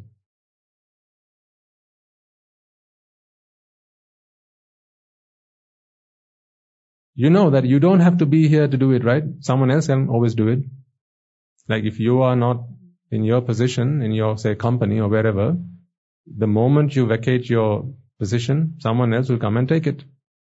So that is to prove that it doesn't have to be you.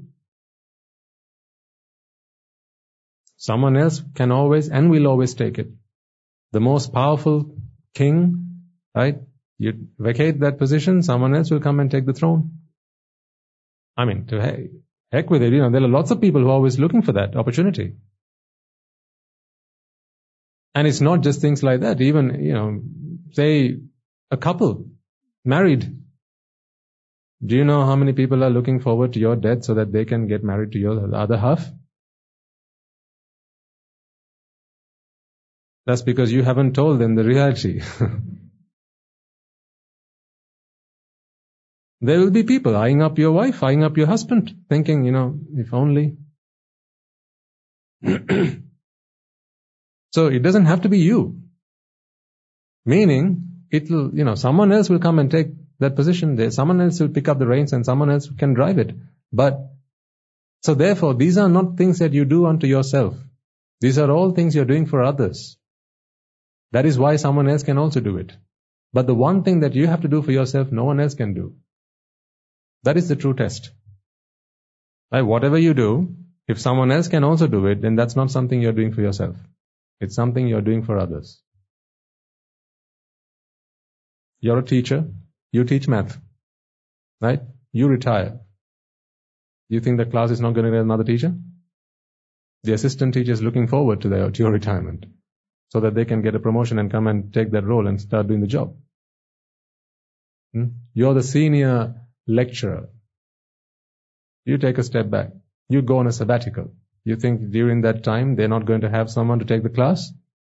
Someone else will come and take it. You're the head surgeon. Once you retire, then who's going to come? The next guy is going to come and take that seat. You're the president of the country.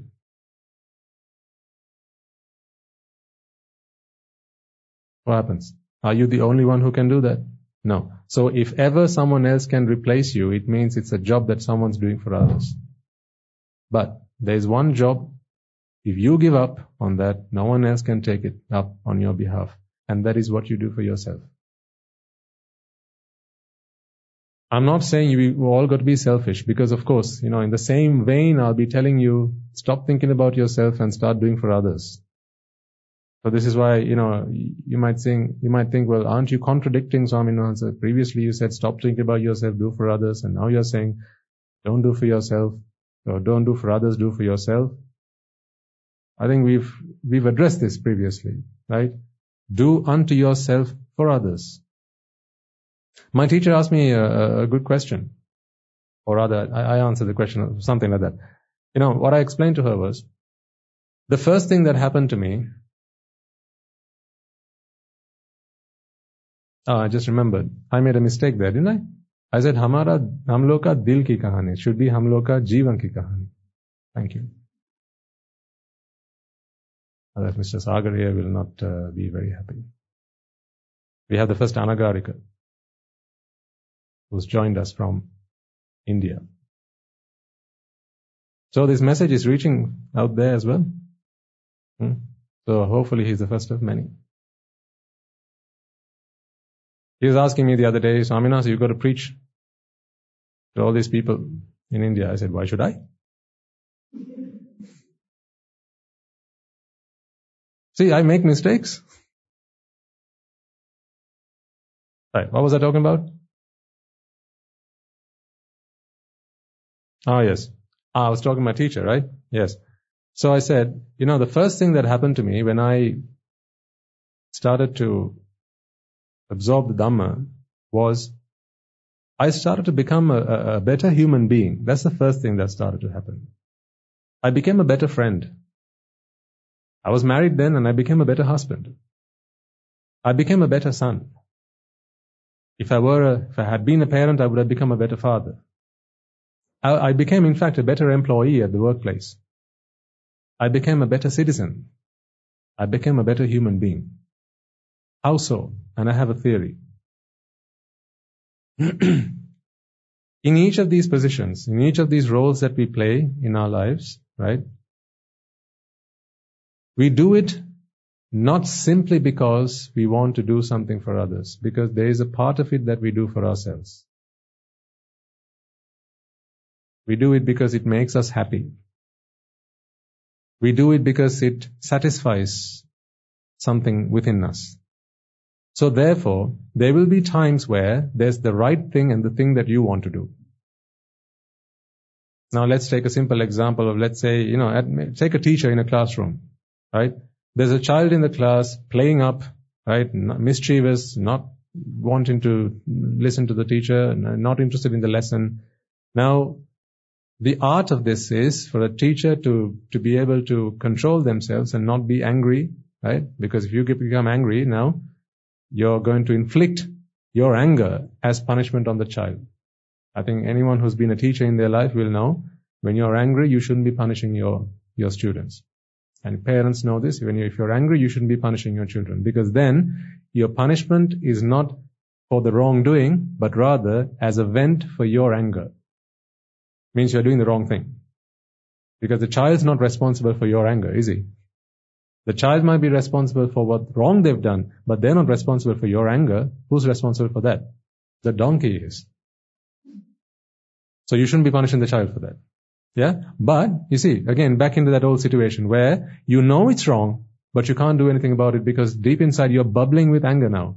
And you pick up that cane and you at that time common sense out the window. Right? Sometimes now you might whack that child, you might hit the child, you might punish the child, and later on you will regret. Perhaps you might say, I shouldn't have done that.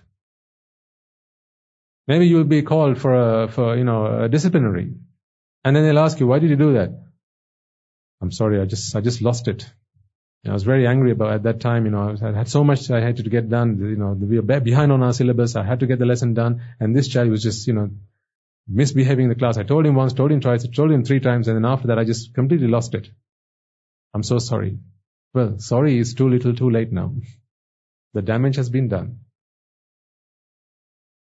What would have been better is if you were able to not be angry in the first place. The punishment would still have been done, but that would be punishment for the wrongdoing, not for your anger. This is where you need to get to. That's why I say, the first thing that parents, teachers should be taught is the Dhamma. At least as alongside whatever lessons they take, whatever teaching they receive, whatever instruction they go through. To be a good teacher. I think teachers and parents, they should be taught the Dhamma. So they understand how do they not become angry.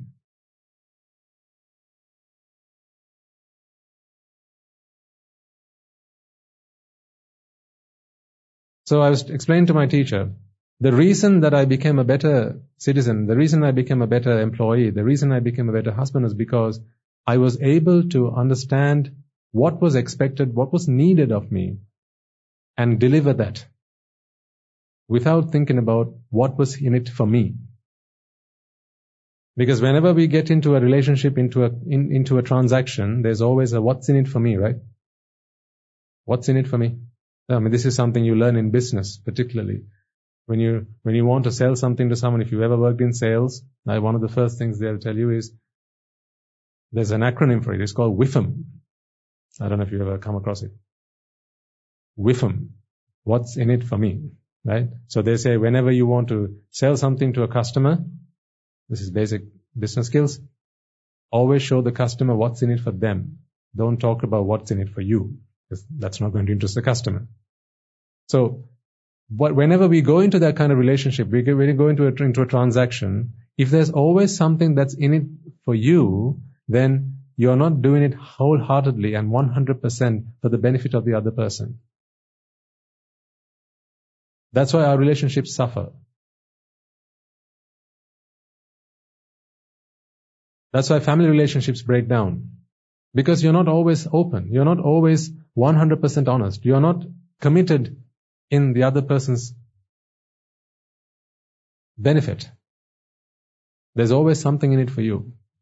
So, through the understanding of Dhamma, the sense of self, this feeling that there's a you that needs to be satisfied, your cravings, your expectations, your desires, they start to extinguish. First they diminish, and then eventually they extinguish. And at that moment, where previously you would have two parties to satisfy, as your duty, as your responsibility, you have two parties to satisfy. This party to whom you have the responsibility, and this party that is you. You're both trying to get something out of this. Right? But where you can take out this party from the equation, now you only have that party. This is why I say, serve you in the service of others. Look after yourself so that your cravings, your attachments, your desires, once they can be exterminated, now there's only one thing that you want to do, you need to do, and that is to help others. But when there's others and when there's you, now they both have to compete. And sometimes that can be a conflict of interest. Actually, not just sometimes, most of the time there's a conflict of interest. Whether that is sales you're talking about, whether that's a husband-wife relationship you're talking about, the more you can give yourself to others, the better that bond is going to be, right? We know this stuff.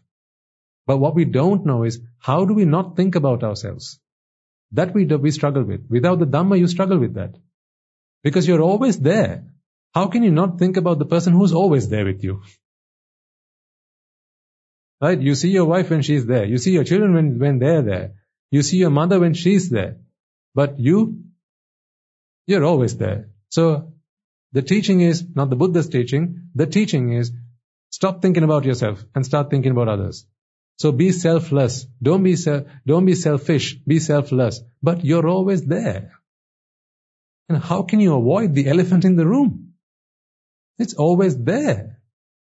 So whenever someone's there, they have expectations, they have desires, they have wantings, they have needs that have to be satisfied. This is why in the Buddha's teaching, we teach you how you can do this. How you can go from a someone to a no one. From somebody to a nobody. That happens when you start to work on those attachments, on those desires, on those cravings. And then when you're not there any longer, now all there is left to serve are others. Everyone out there. This is what the Buddha did. In becoming a Buddha, what he did was, he exterminated himself. So he worked really hard on himself to exterminate himself. And once that was done, his entire life then on was in the service of others. So now if you ever were perplexed or confused about what I was saying earlier, Swaminatha, you say look after, do for others, then you say do for yourself. This is what I mean. For as long as you are there in the picture, you can't ignore yourself. So you have to serve, you have to do partly at least something that in everything what you do, you have to do some of it for yourself and the rest for others. The bigger you are, the lesser you do for others. So therefore the lesser you are, the bigger you can do for others. That is what I have committed my life to today. Back in the day, I had so much that I wanted to do for myself. I was obsessed with all the things that I needed to get done for myself. All the riches I wanted, all the places I wanted to go to, all the experiences that I needed in my life. My, and my. Me, and that's all there was. But I was a good guy. I was. No, honestly, I was. My friends liked to hang around with me, right? I was a nice guy. But I liked being nice. That is how I got my kicks. Being the nice guy. If two people were in an altercation, some kind of argument, I would be the guy who would go and settle it. And then I get credit from both parties. I said, don't mention it. It's alright. It wasn't me. When inside I'm like, yeah, it was all me.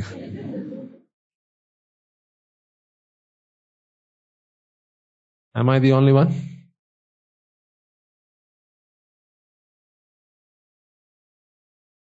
Then I sold the donkey.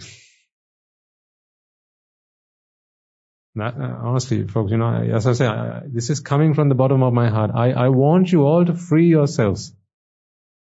For as long as you are there, you cannot ignore yourself. You have to feed yourself. You have to look after yourself. And when you have to look after yourself, you really can't look after the other people that matter. Other people who need you, who need your love, who need your compassion, who need your kindness, because there's always you to look after. You're like a crying baby. You always have to look after yourself. Doesn't stop crying, doesn't stop nagging. Always there. Even in your sleep, you're there. In your sleep, you can shut out from everybody else, but you're still there.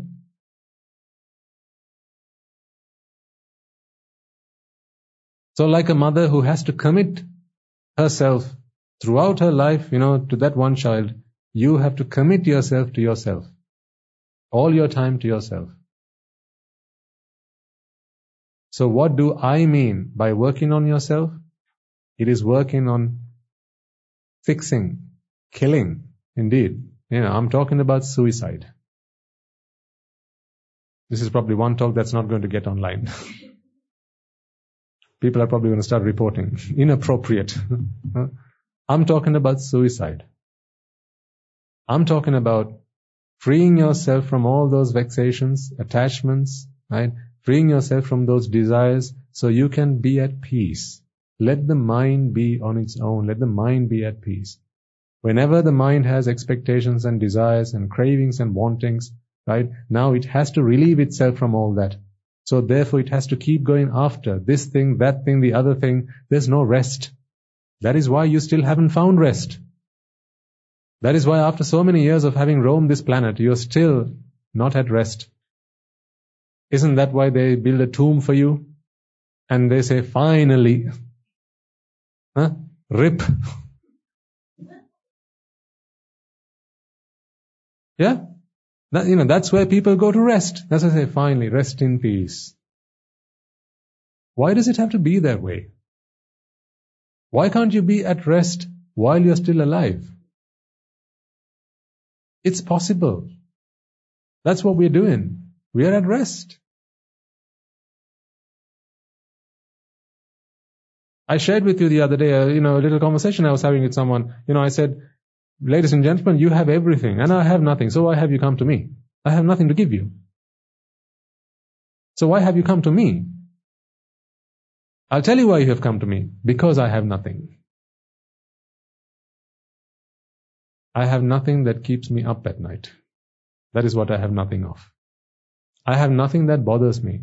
I have nothing that hurts me. I have nothing that annoys me. I have nothing that frustrates me. What do you have? Things that keep you up at night? Things that annoy you? Things that frustrate you? Things that disappoint you? Things that make you angry? See? So what's the point of having anything if at the end of the day, what they do is annoy, bother, frustrate, and peeve you off?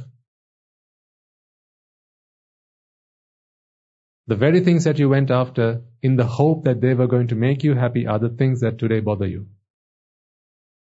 Every possession that you have today are possessions that are a weight on your shoulders.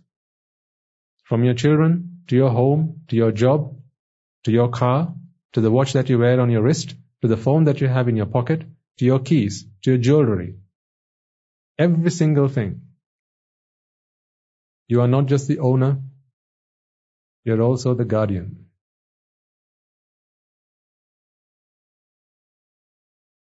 Wherever there's attachment, you're always in either in one of two states of suffering. Either you're in the state of, oh, how I wish I had it, Or you're in the state of, now what? What if? What if this happens? What if that happens? What if the other happens? So you're just simply jumping from one to the other. Would you agree? You want something you don't have. Now your life is a journey, is a quest to get it, right? How can I get it? You're struggling. You want to go after it. You want to get it somehow. Once you get it, now it's a case of what might happen to it. Huh? What's going to happen to it? How do I save it from that happening? How do I keep it safe? See, you're always in one of two states. Take a mother and a child for a very simple example. That's the same example I gave to my teacher yesterday. Take a mother and a child. I said, madam, when a woman wants a child, right? Now she's thinking about, how can I have a child? What do I need to do? What if the child, what if I don't conceive? What if I'm not well enough? What if I don't take the right nutriments? What if this? What if that? What if the other? And so on. And then finally she's with child. Now she gives birth to a child. And then from that day onwards, what is her life? What if? What if this happens to her? What if that happens to her? What if the other thing happens to her? How do I keep her safe? So she's gone from loss to fear, fear to loss, loss to fear. Even when you didn't have it, loss. Right? So you can either have something and lose it, or while you wait, that is also loss. And then once you have it, now fear. So fear and loss. See? Loss to fear, fear to loss. Loss to fear, fear to loss. For as long as there is craving, there's always going to be fear, and there's always going to be loss. Or grievance. Not grievance rather, but grief. Grief and fear. These are the two things that you have to keep jumping around. Is this not true about everything in your life? I'm asking you. Just take a moment to think about it. Every single thing in your life, you're either in grief because you didn't have it or you don't have it, or you're in fear that you might lose it. It's not the thing that's bringing you this pain, just as much as it's not the thing that's bringing you the pleasure. It's your attachment. That is why this philosophy, ladies and gentlemen, is not to... We never ask you to give up all the things that you have in your life. Never, never, never. If I ever ask you to do that, then I've gone wrong. I'm not asking you to give up all the things that you have worked so hard, all the possessions you have. I'm not asking you to give up on any of those things. You might ask me then, Swaminathan, why did you become a monk and leave everything behind? This is simply a personal lifestyle that I have chosen, just as much as anyone can choose their lifestyle. I have chosen this because it's simpler. That's why. I told you the number of hours I had to spend ironing my trousers to get to work. I don't have to do that anymore.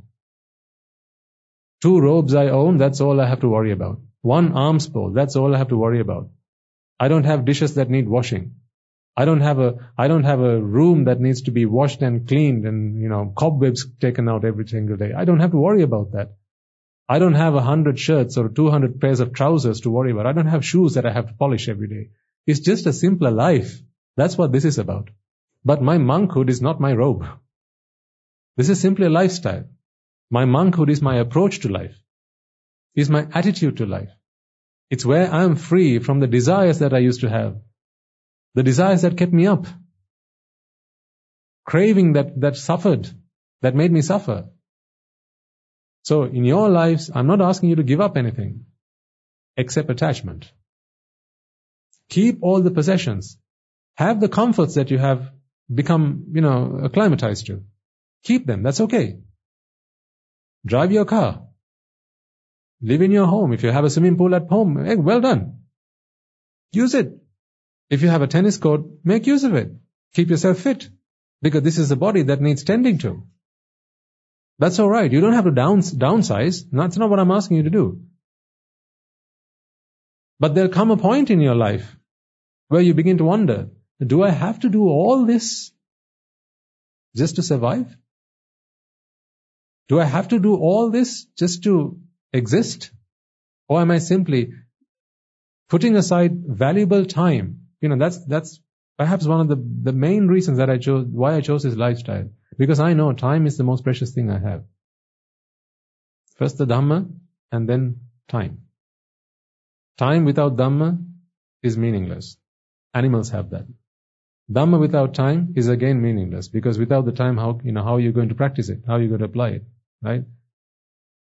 Now, when I found the Dhamma, I realized now my time has more meaning to it. Previously, you could buy my time.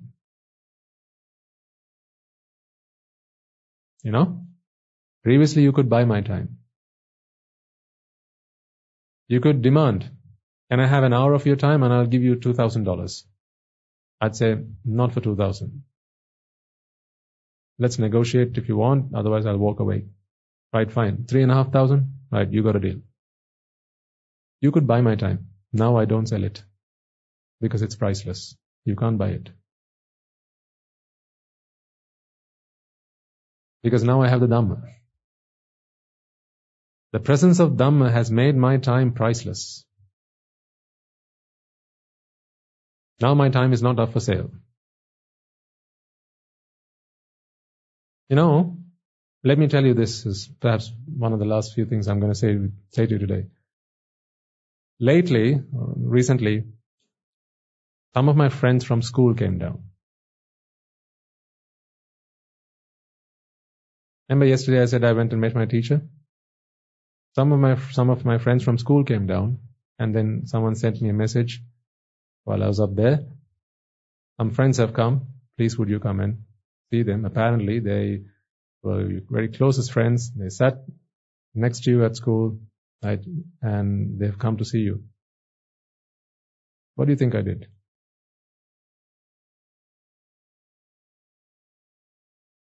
I didn't go.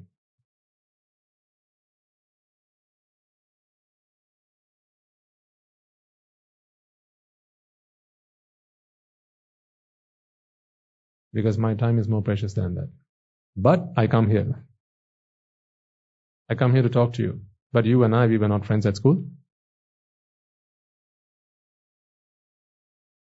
I said, ask them what they want. If they want the truth, there are Swami Nuhanses down in the Dhamma hall who can give them the truth. If they have come to see me, I have better things to be doing with my time. You might think that's very selfish. Yes, I need to work on myself so I can serve you. Because what they wanted to do was to come and just have a chit-chat. Pastimes, what did we do back then? Why did you decide to go become a monk, this, that, and the other? That's what they wanted. But if they wanted the truth, they were there. So why am I doing this sermon here?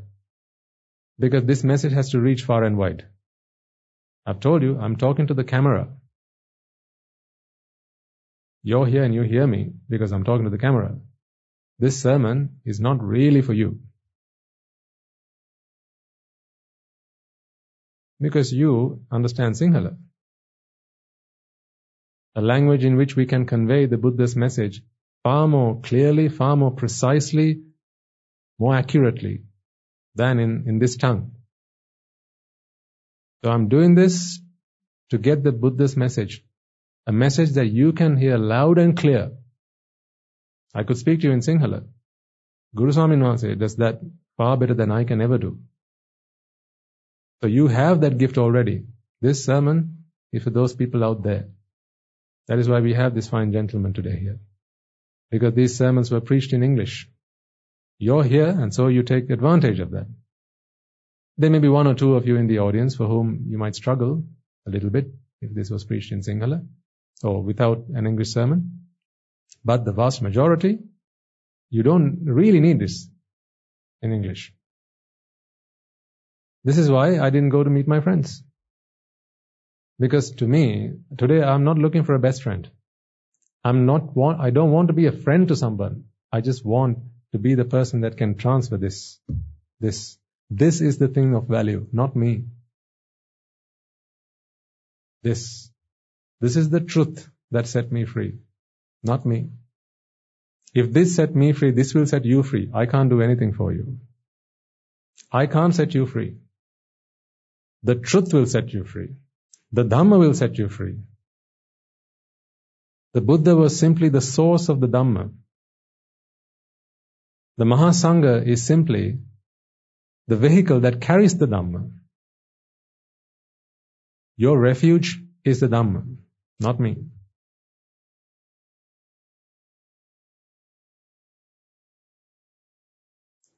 That's what I'm saying.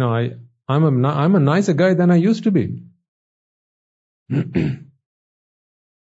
Because perhaps in my lay life, maybe before my understanding of the Dhamma, I would have been thrilled at the opportunity. Perhaps the opportunity to be praised. Maybe the opportunity to have an audience. So I could come and talk to an audience and impress. But that's not what I'm here for. I'm only here to transfer the Dhamma to you, because it is the Dhamma that's going to set you free. The Dhamma did that to me, the Dhamma will do that to you. That's why I say, I speak from the bottom of my heart, and I speak each of these words is as genuine as they can be. I need you folks to get the Dhamma.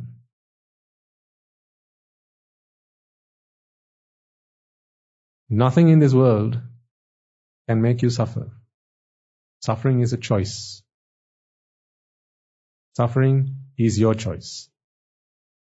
Just as much as freedom is your choice.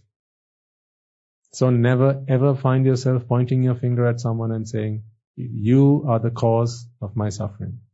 You are who made me angry. This is what annoyed me. No, that's not the way it is. Annoy me if you can. I challenge you. Annoy me if you can. Make me angry if you can. I challenge you. Just because I frown doesn't mean I'm angry. You can ask our anagarikas and anagarikas. I'll frown. How dare you do something like that? Huh? Is that what I asked you to do? Good for that. I can frown and smile in the same sentence. Make me angry if you can. Annoy me if you can. That is not my magic. That is the Dhamma. That is why I have respect for you, because you're here today looking for the Dhamma. This is the place where you will stop. Stop what? Not rebirth. Stop being angry. This is the place where you'll stop being annoyed. This is the place where you'll stop having lustful desires which are forbidden, which are wrong, which you want to get out of. This is the place where you'll stop your addictions. That is why soon enough we'll have the rehabilitation center going up. Many young people these days, they are being punished for the sin of not being able to understand the Dhamma. And their punishment is locking them up in a prison cell. We are a country who suffer from brain drain. Young people, knowledgeable people, educated, intelligent people, they leave us. As I once did. But I'm back. I'm back to serve the people that looked after me and brought me and helped me stand up on my own 2 feet and helped me become who I am today. And we are a people who would be grateful and would do wonders if half of the people in those prisons, in the rehabilitation centers, the drug rehabilitation centers, were able to be released back into society. But you can't do it the way they are. They need help.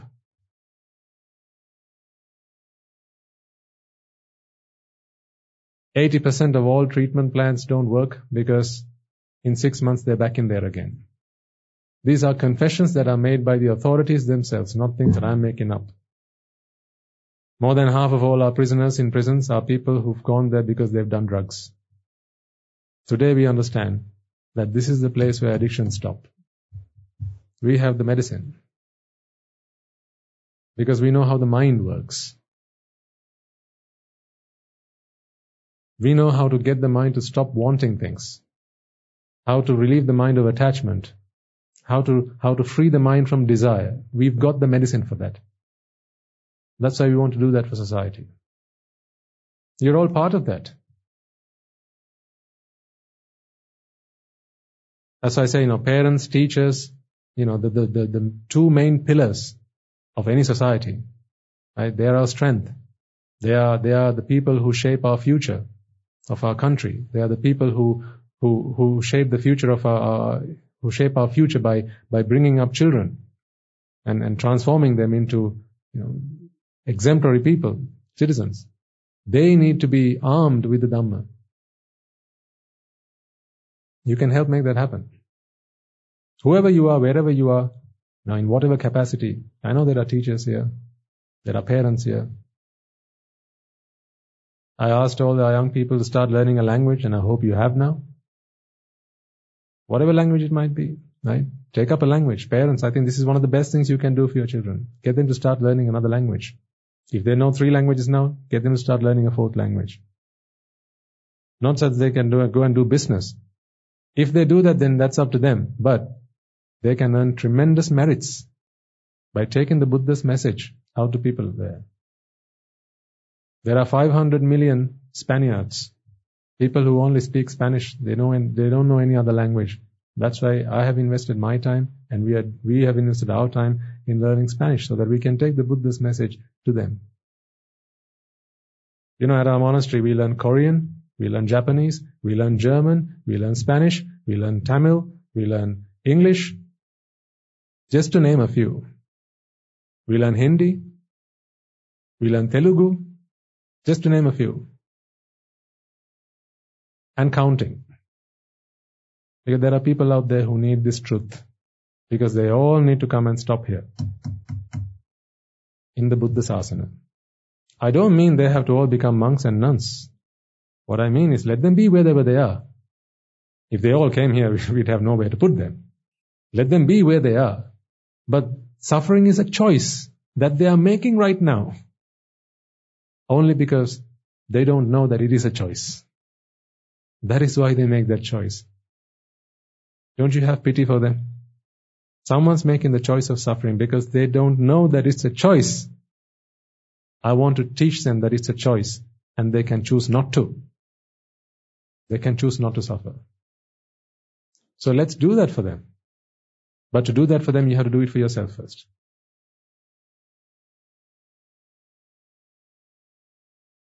If you want to heal the world, make it a better place for you and for me and for everybody else. As Michael Jackson once said, then make the world a better place. Become the change you want to see first. Whatever you are, wherever you are, whoever you are, in whatever capacity, even the youngest Buddha here, even the youngest Dua here, it is in their power to make an impact on this world. That's why right at the beginning I'd ask you this one question. Think for a moment about the impact you've had in people's lives. That's the first question I posed to you, right, at the start of the sermon today. Think about the impact you've had in people's lives. You might have helped them live a more luxurious, a more comfortable life, a worldly life, but you didn't help them to find where to stop. Stop suffering, stop anger, stop annoyance, stop frustration, stop desire, stop lustful desires. You didn't teach them how to do that because you didn't know. You're not to blame. But today you do. So now it is your responsibility. It is the responsibility of the Kalanavata, the noble lineage, to do this. The Aryans back in the day did it. The Maharatan Mahanses back in the day did it. And that is why we have that gift today. So rather than simply calling ourselves Buddhists for the namesake, let's become ambassadors for that. It is our job to do that. Let us become evangelists. Let us carry the Buddha's message to those who suffer because they don't know it's a choice. I want you all to be part of that. Do whatever you can to be part of that. But the most important thing you need to do is work on yourself first. If you are angry, you can't help someone else not be angry. If you can be bothered, you can't help someone else not be bothered. You can't help someone out of the pit when you are also in it. First, you've got to get out. That is the Buddha's example, the first example he gave. He first took himself out, and then his life was committed to helping others come out of it. So I want to leave you with that. I touched very briefly on the science of how the mind works, because I think the most of you know it, but we need to talk about it more and more. But I don't know. Something said that I needed to tell these things to you. I don't know what it is. I don't know where it comes from, because I don't come prepared with an agenda. It's whatever flows, flows. So perhaps there's some of you who needed me to remind you what your purpose is here as human beings. So let's do that. You are a very valuable person to this planet. I know you don't understand the weight of those words as much as I do. You don't understand how precious you are. You don't understand how valuable you are. I know, and I know you don't understand it to the extent with which I wish to convey those words to you. You think, yeah, of course, yes, I'm a father, yes, so I must be valuable. I'm a teacher, so yeah, I must be valuable. You don't know what I mean when I say that. You have infinite value to this world because you are a disciple of the Buddha. You are someone who carries his message. The message that every man, woman and child in this world are longing for, are waiting for, are yearning for. They are all suffering because you still haven't given them that message. Now whose fault is it that they're suffering? Yours. So get up on your feet, do service to yourself first, and then start spreading the Buddha's message. There are mothers out there, fathers out there, young children out there who are suffering. You can't change their past. There may be young children who've been raped. You can't change their past. None of us can change our past. There may be women out there who've been subject to domestic violence. You can't change their past.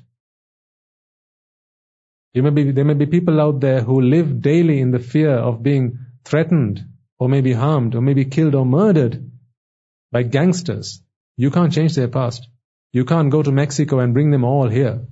They're going to be there, but at least you can tell them, you can teach them that, ladies and gentlemen, suffering is a choice. Let other people come and do anything they want to your body, but they can't touch my mind. You can become invincible with the Dhamma. So that is your duty to the Buddha, not to me. If you claim to be a Shravaka, if you claim to be a disciple of the Buddha, if you bring your hands together and say, Namo tassa bhagavato arahato samma sambuddhassa, then be a carrier of his message. That is the best veneration and mark of respect that you can do for him. Like a child who loves his parents, who loves his father, does what his father asks of him as a mark of respect for his father. Right? If you consider yourselves to be children of the Buddha, do what he asked of you. There's no point in just bringing flowers, lighting the oil lamps, right, dicing the joss sticks. You can worship him day and night. You're not really worshipping him, that's just a stone figure. But if you really become a carrier of the Buddha's message, first do it for yourself and help others achieve that. Now you are a living and walking Buddha in today's era. That is your purpose. I'm going to leave you with that for today. Okay, let us take a moment then to transfer the merits and conclude today's talk. May the merits that we have all acquired today by making offerings to the infinite virtues of the Noble Triple Gem, chanting Pirit, listening to the Dhamma, and engaging in various meritorious deeds today. Let us take a moment to transfer these merits to all those who deserve them. First and foremost, reminding ourselves how incredibly fortunate we are to be in receipt of the Lord Buddha's teaching. With immense gratitude, let us transfer these merits to the bhikkhus and bhikkhunis, upasakas and upasikas, who since time immemorial have protected and preserved the sublime teachings of the Buddha and passed it down through the generations of the noble lineage in the form of the Tripitaka, which is thankfully available to us today to study, understand and comprehend the Dhamma. Let us transfer the merits we have acquired to all members of the Mahasangha present throughout the world, including the chief prelates of all the chapters who have dedicated their lives to the noble path and have committed themselves towards the betterment of all sentient beings. Let us not forget that among them are the monks and nuns resident in your local temples and nunneries who have always been by your side through thick and thin, come rain or shine. Let us transfer these merits to Guru Swami Wahanse as well as all the teachers resident at the monastery, as well as the Anagarika and Anagarika communities attached to the monastery. Let us take a moment to transfer these merits and express our gratitude to those who make great efforts to disseminate the teachings of the Buddha, be that by transliterating these talks, sharing them out with others, or inviting others to join them. And may, through the power of these merits, if any of them have been born in the woeful plains, they redeem themselves and be born in the blissful plains. May they abstain from the unmeritorious deeds. May they fulfill the meritorious deeds, fulfill the noble eightfold path, and may they all attain the supreme bliss of Nibbana. Sadhu, sadhu, sadhu. Let us take a moment to transfer the merits we have acquired to our devotees, friends of the monastery, who for the sake of merits continue to sustain the Mahasangha. This includes everyone from those of you who have contributed to the construction of the monastery to those who provide the Mahasangha with shelter, arms, robes and medicines, as well as those who have passed on their know-how and continue to extend their will wishes. May, through the power of these merits, they abstain from the unmeritorious deeds, fulfill the meritorious deeds, fulfill the noble eightfold path, and may they all attain the supreme bliss of Nibbana. Sadhu, sadhu, sadhu. Let us also take a moment to transfer merits to our mothers, fathers, husbands and wives, brothers and sisters, sons and daughters, grandparents, uncles, aunts, cousins, nephews and nieces, our elders, friends and acquaintances, employers, employees, and to all those who have helped us, supported us and assisted us along the way. By the power of these merits, may they be healed of any physical and mental ailments and overcome any obstacles to their spiritual progress. May they abstain from the unmeritorious deeds, fulfill the meritorious deeds, fulfill the noble eightfold path, and may they all attain the supreme bliss of Nibbana. Sadhu, sadhu, sadhu. Let us take a moment to transfer merits to our devas and brahmas, spirits and demons, primarily the Sakadeva as well as all the numerous gods and deities who are committed to protect and fulfill the Sambuddhasasana. Let us transfer merits to our guardian deities who keep a watchful eye over us and keep us out of harm's way. And may, through the power of these merits, they prosper in divine power and wisdom. May they abstain from the unmeritorious deeds, fulfill the meritorious deeds, fulfill the noble eightfold path, and may they all attain the supreme bliss of Nibbana. Sadhu, sadhu, sadhu. Let us take a moment to transfer the merits to our ancestors who have predeceased us, and to all those who have been our families, friends, and acquaintances in this infinitely long journey in samsara, and to those who helped, supported, and assisted us along the way. Let us take a moment to transfer merits to the members of the armed forces, as well as the police force, who have sacrificed their lives to protect the peace and harmony of our nation, and may all those who have lost their lives in the war, be their friend or foe, rejoice in the merits that we have acquired today. Let us transfer merits to those who have lost their lives in natural calamities such as the tsunamis, earthquakes, landslides, and pandemics, reminding ourselves that among them will be those who have been friends and family to us in this long journey in samsara. Let us take a moment to transfer these merits to them, and may, through the power of these merits, if any of them have been born in the woeful plains, they redeem themselves and be born in the blissful plains. May they abstain from the unmeritorious deeds, fulfill the meritorious deeds, fulfill the noble eightfold path, and may they all attain the supreme bliss of Nibbana. Sadhu, sadhu, sadhu. Let us all resolve that may, through the power and blessings of all the merits we have acquired throughout the day, we be able to witness the advent of many hundreds of thousands of arahants on this blessed land. And finally, may, through the power and blessings of all the merits we have acquired throughout the day, you and I, and everyone who's helped make this program a success, become an Arahatun Wahanse, an Arahat Theranin Wahanse, in this very life itself, and in the era of the Gautama Supreme Buddha itself. Sadhu, sadhu, sadhu. May the blessings of the Noble Triple Gem be with you all. The members of the Mahasangha will now transfer their blessings to you.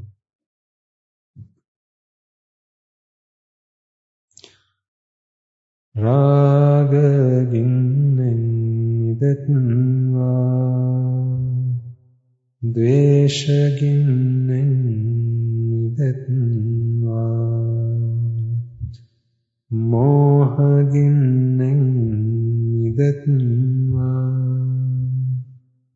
Nibbana parama sukhayan sukhita taravatnva.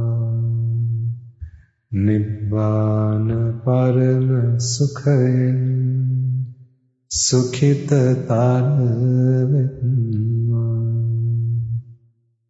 Mamada siyalu loka siyalu satvayo.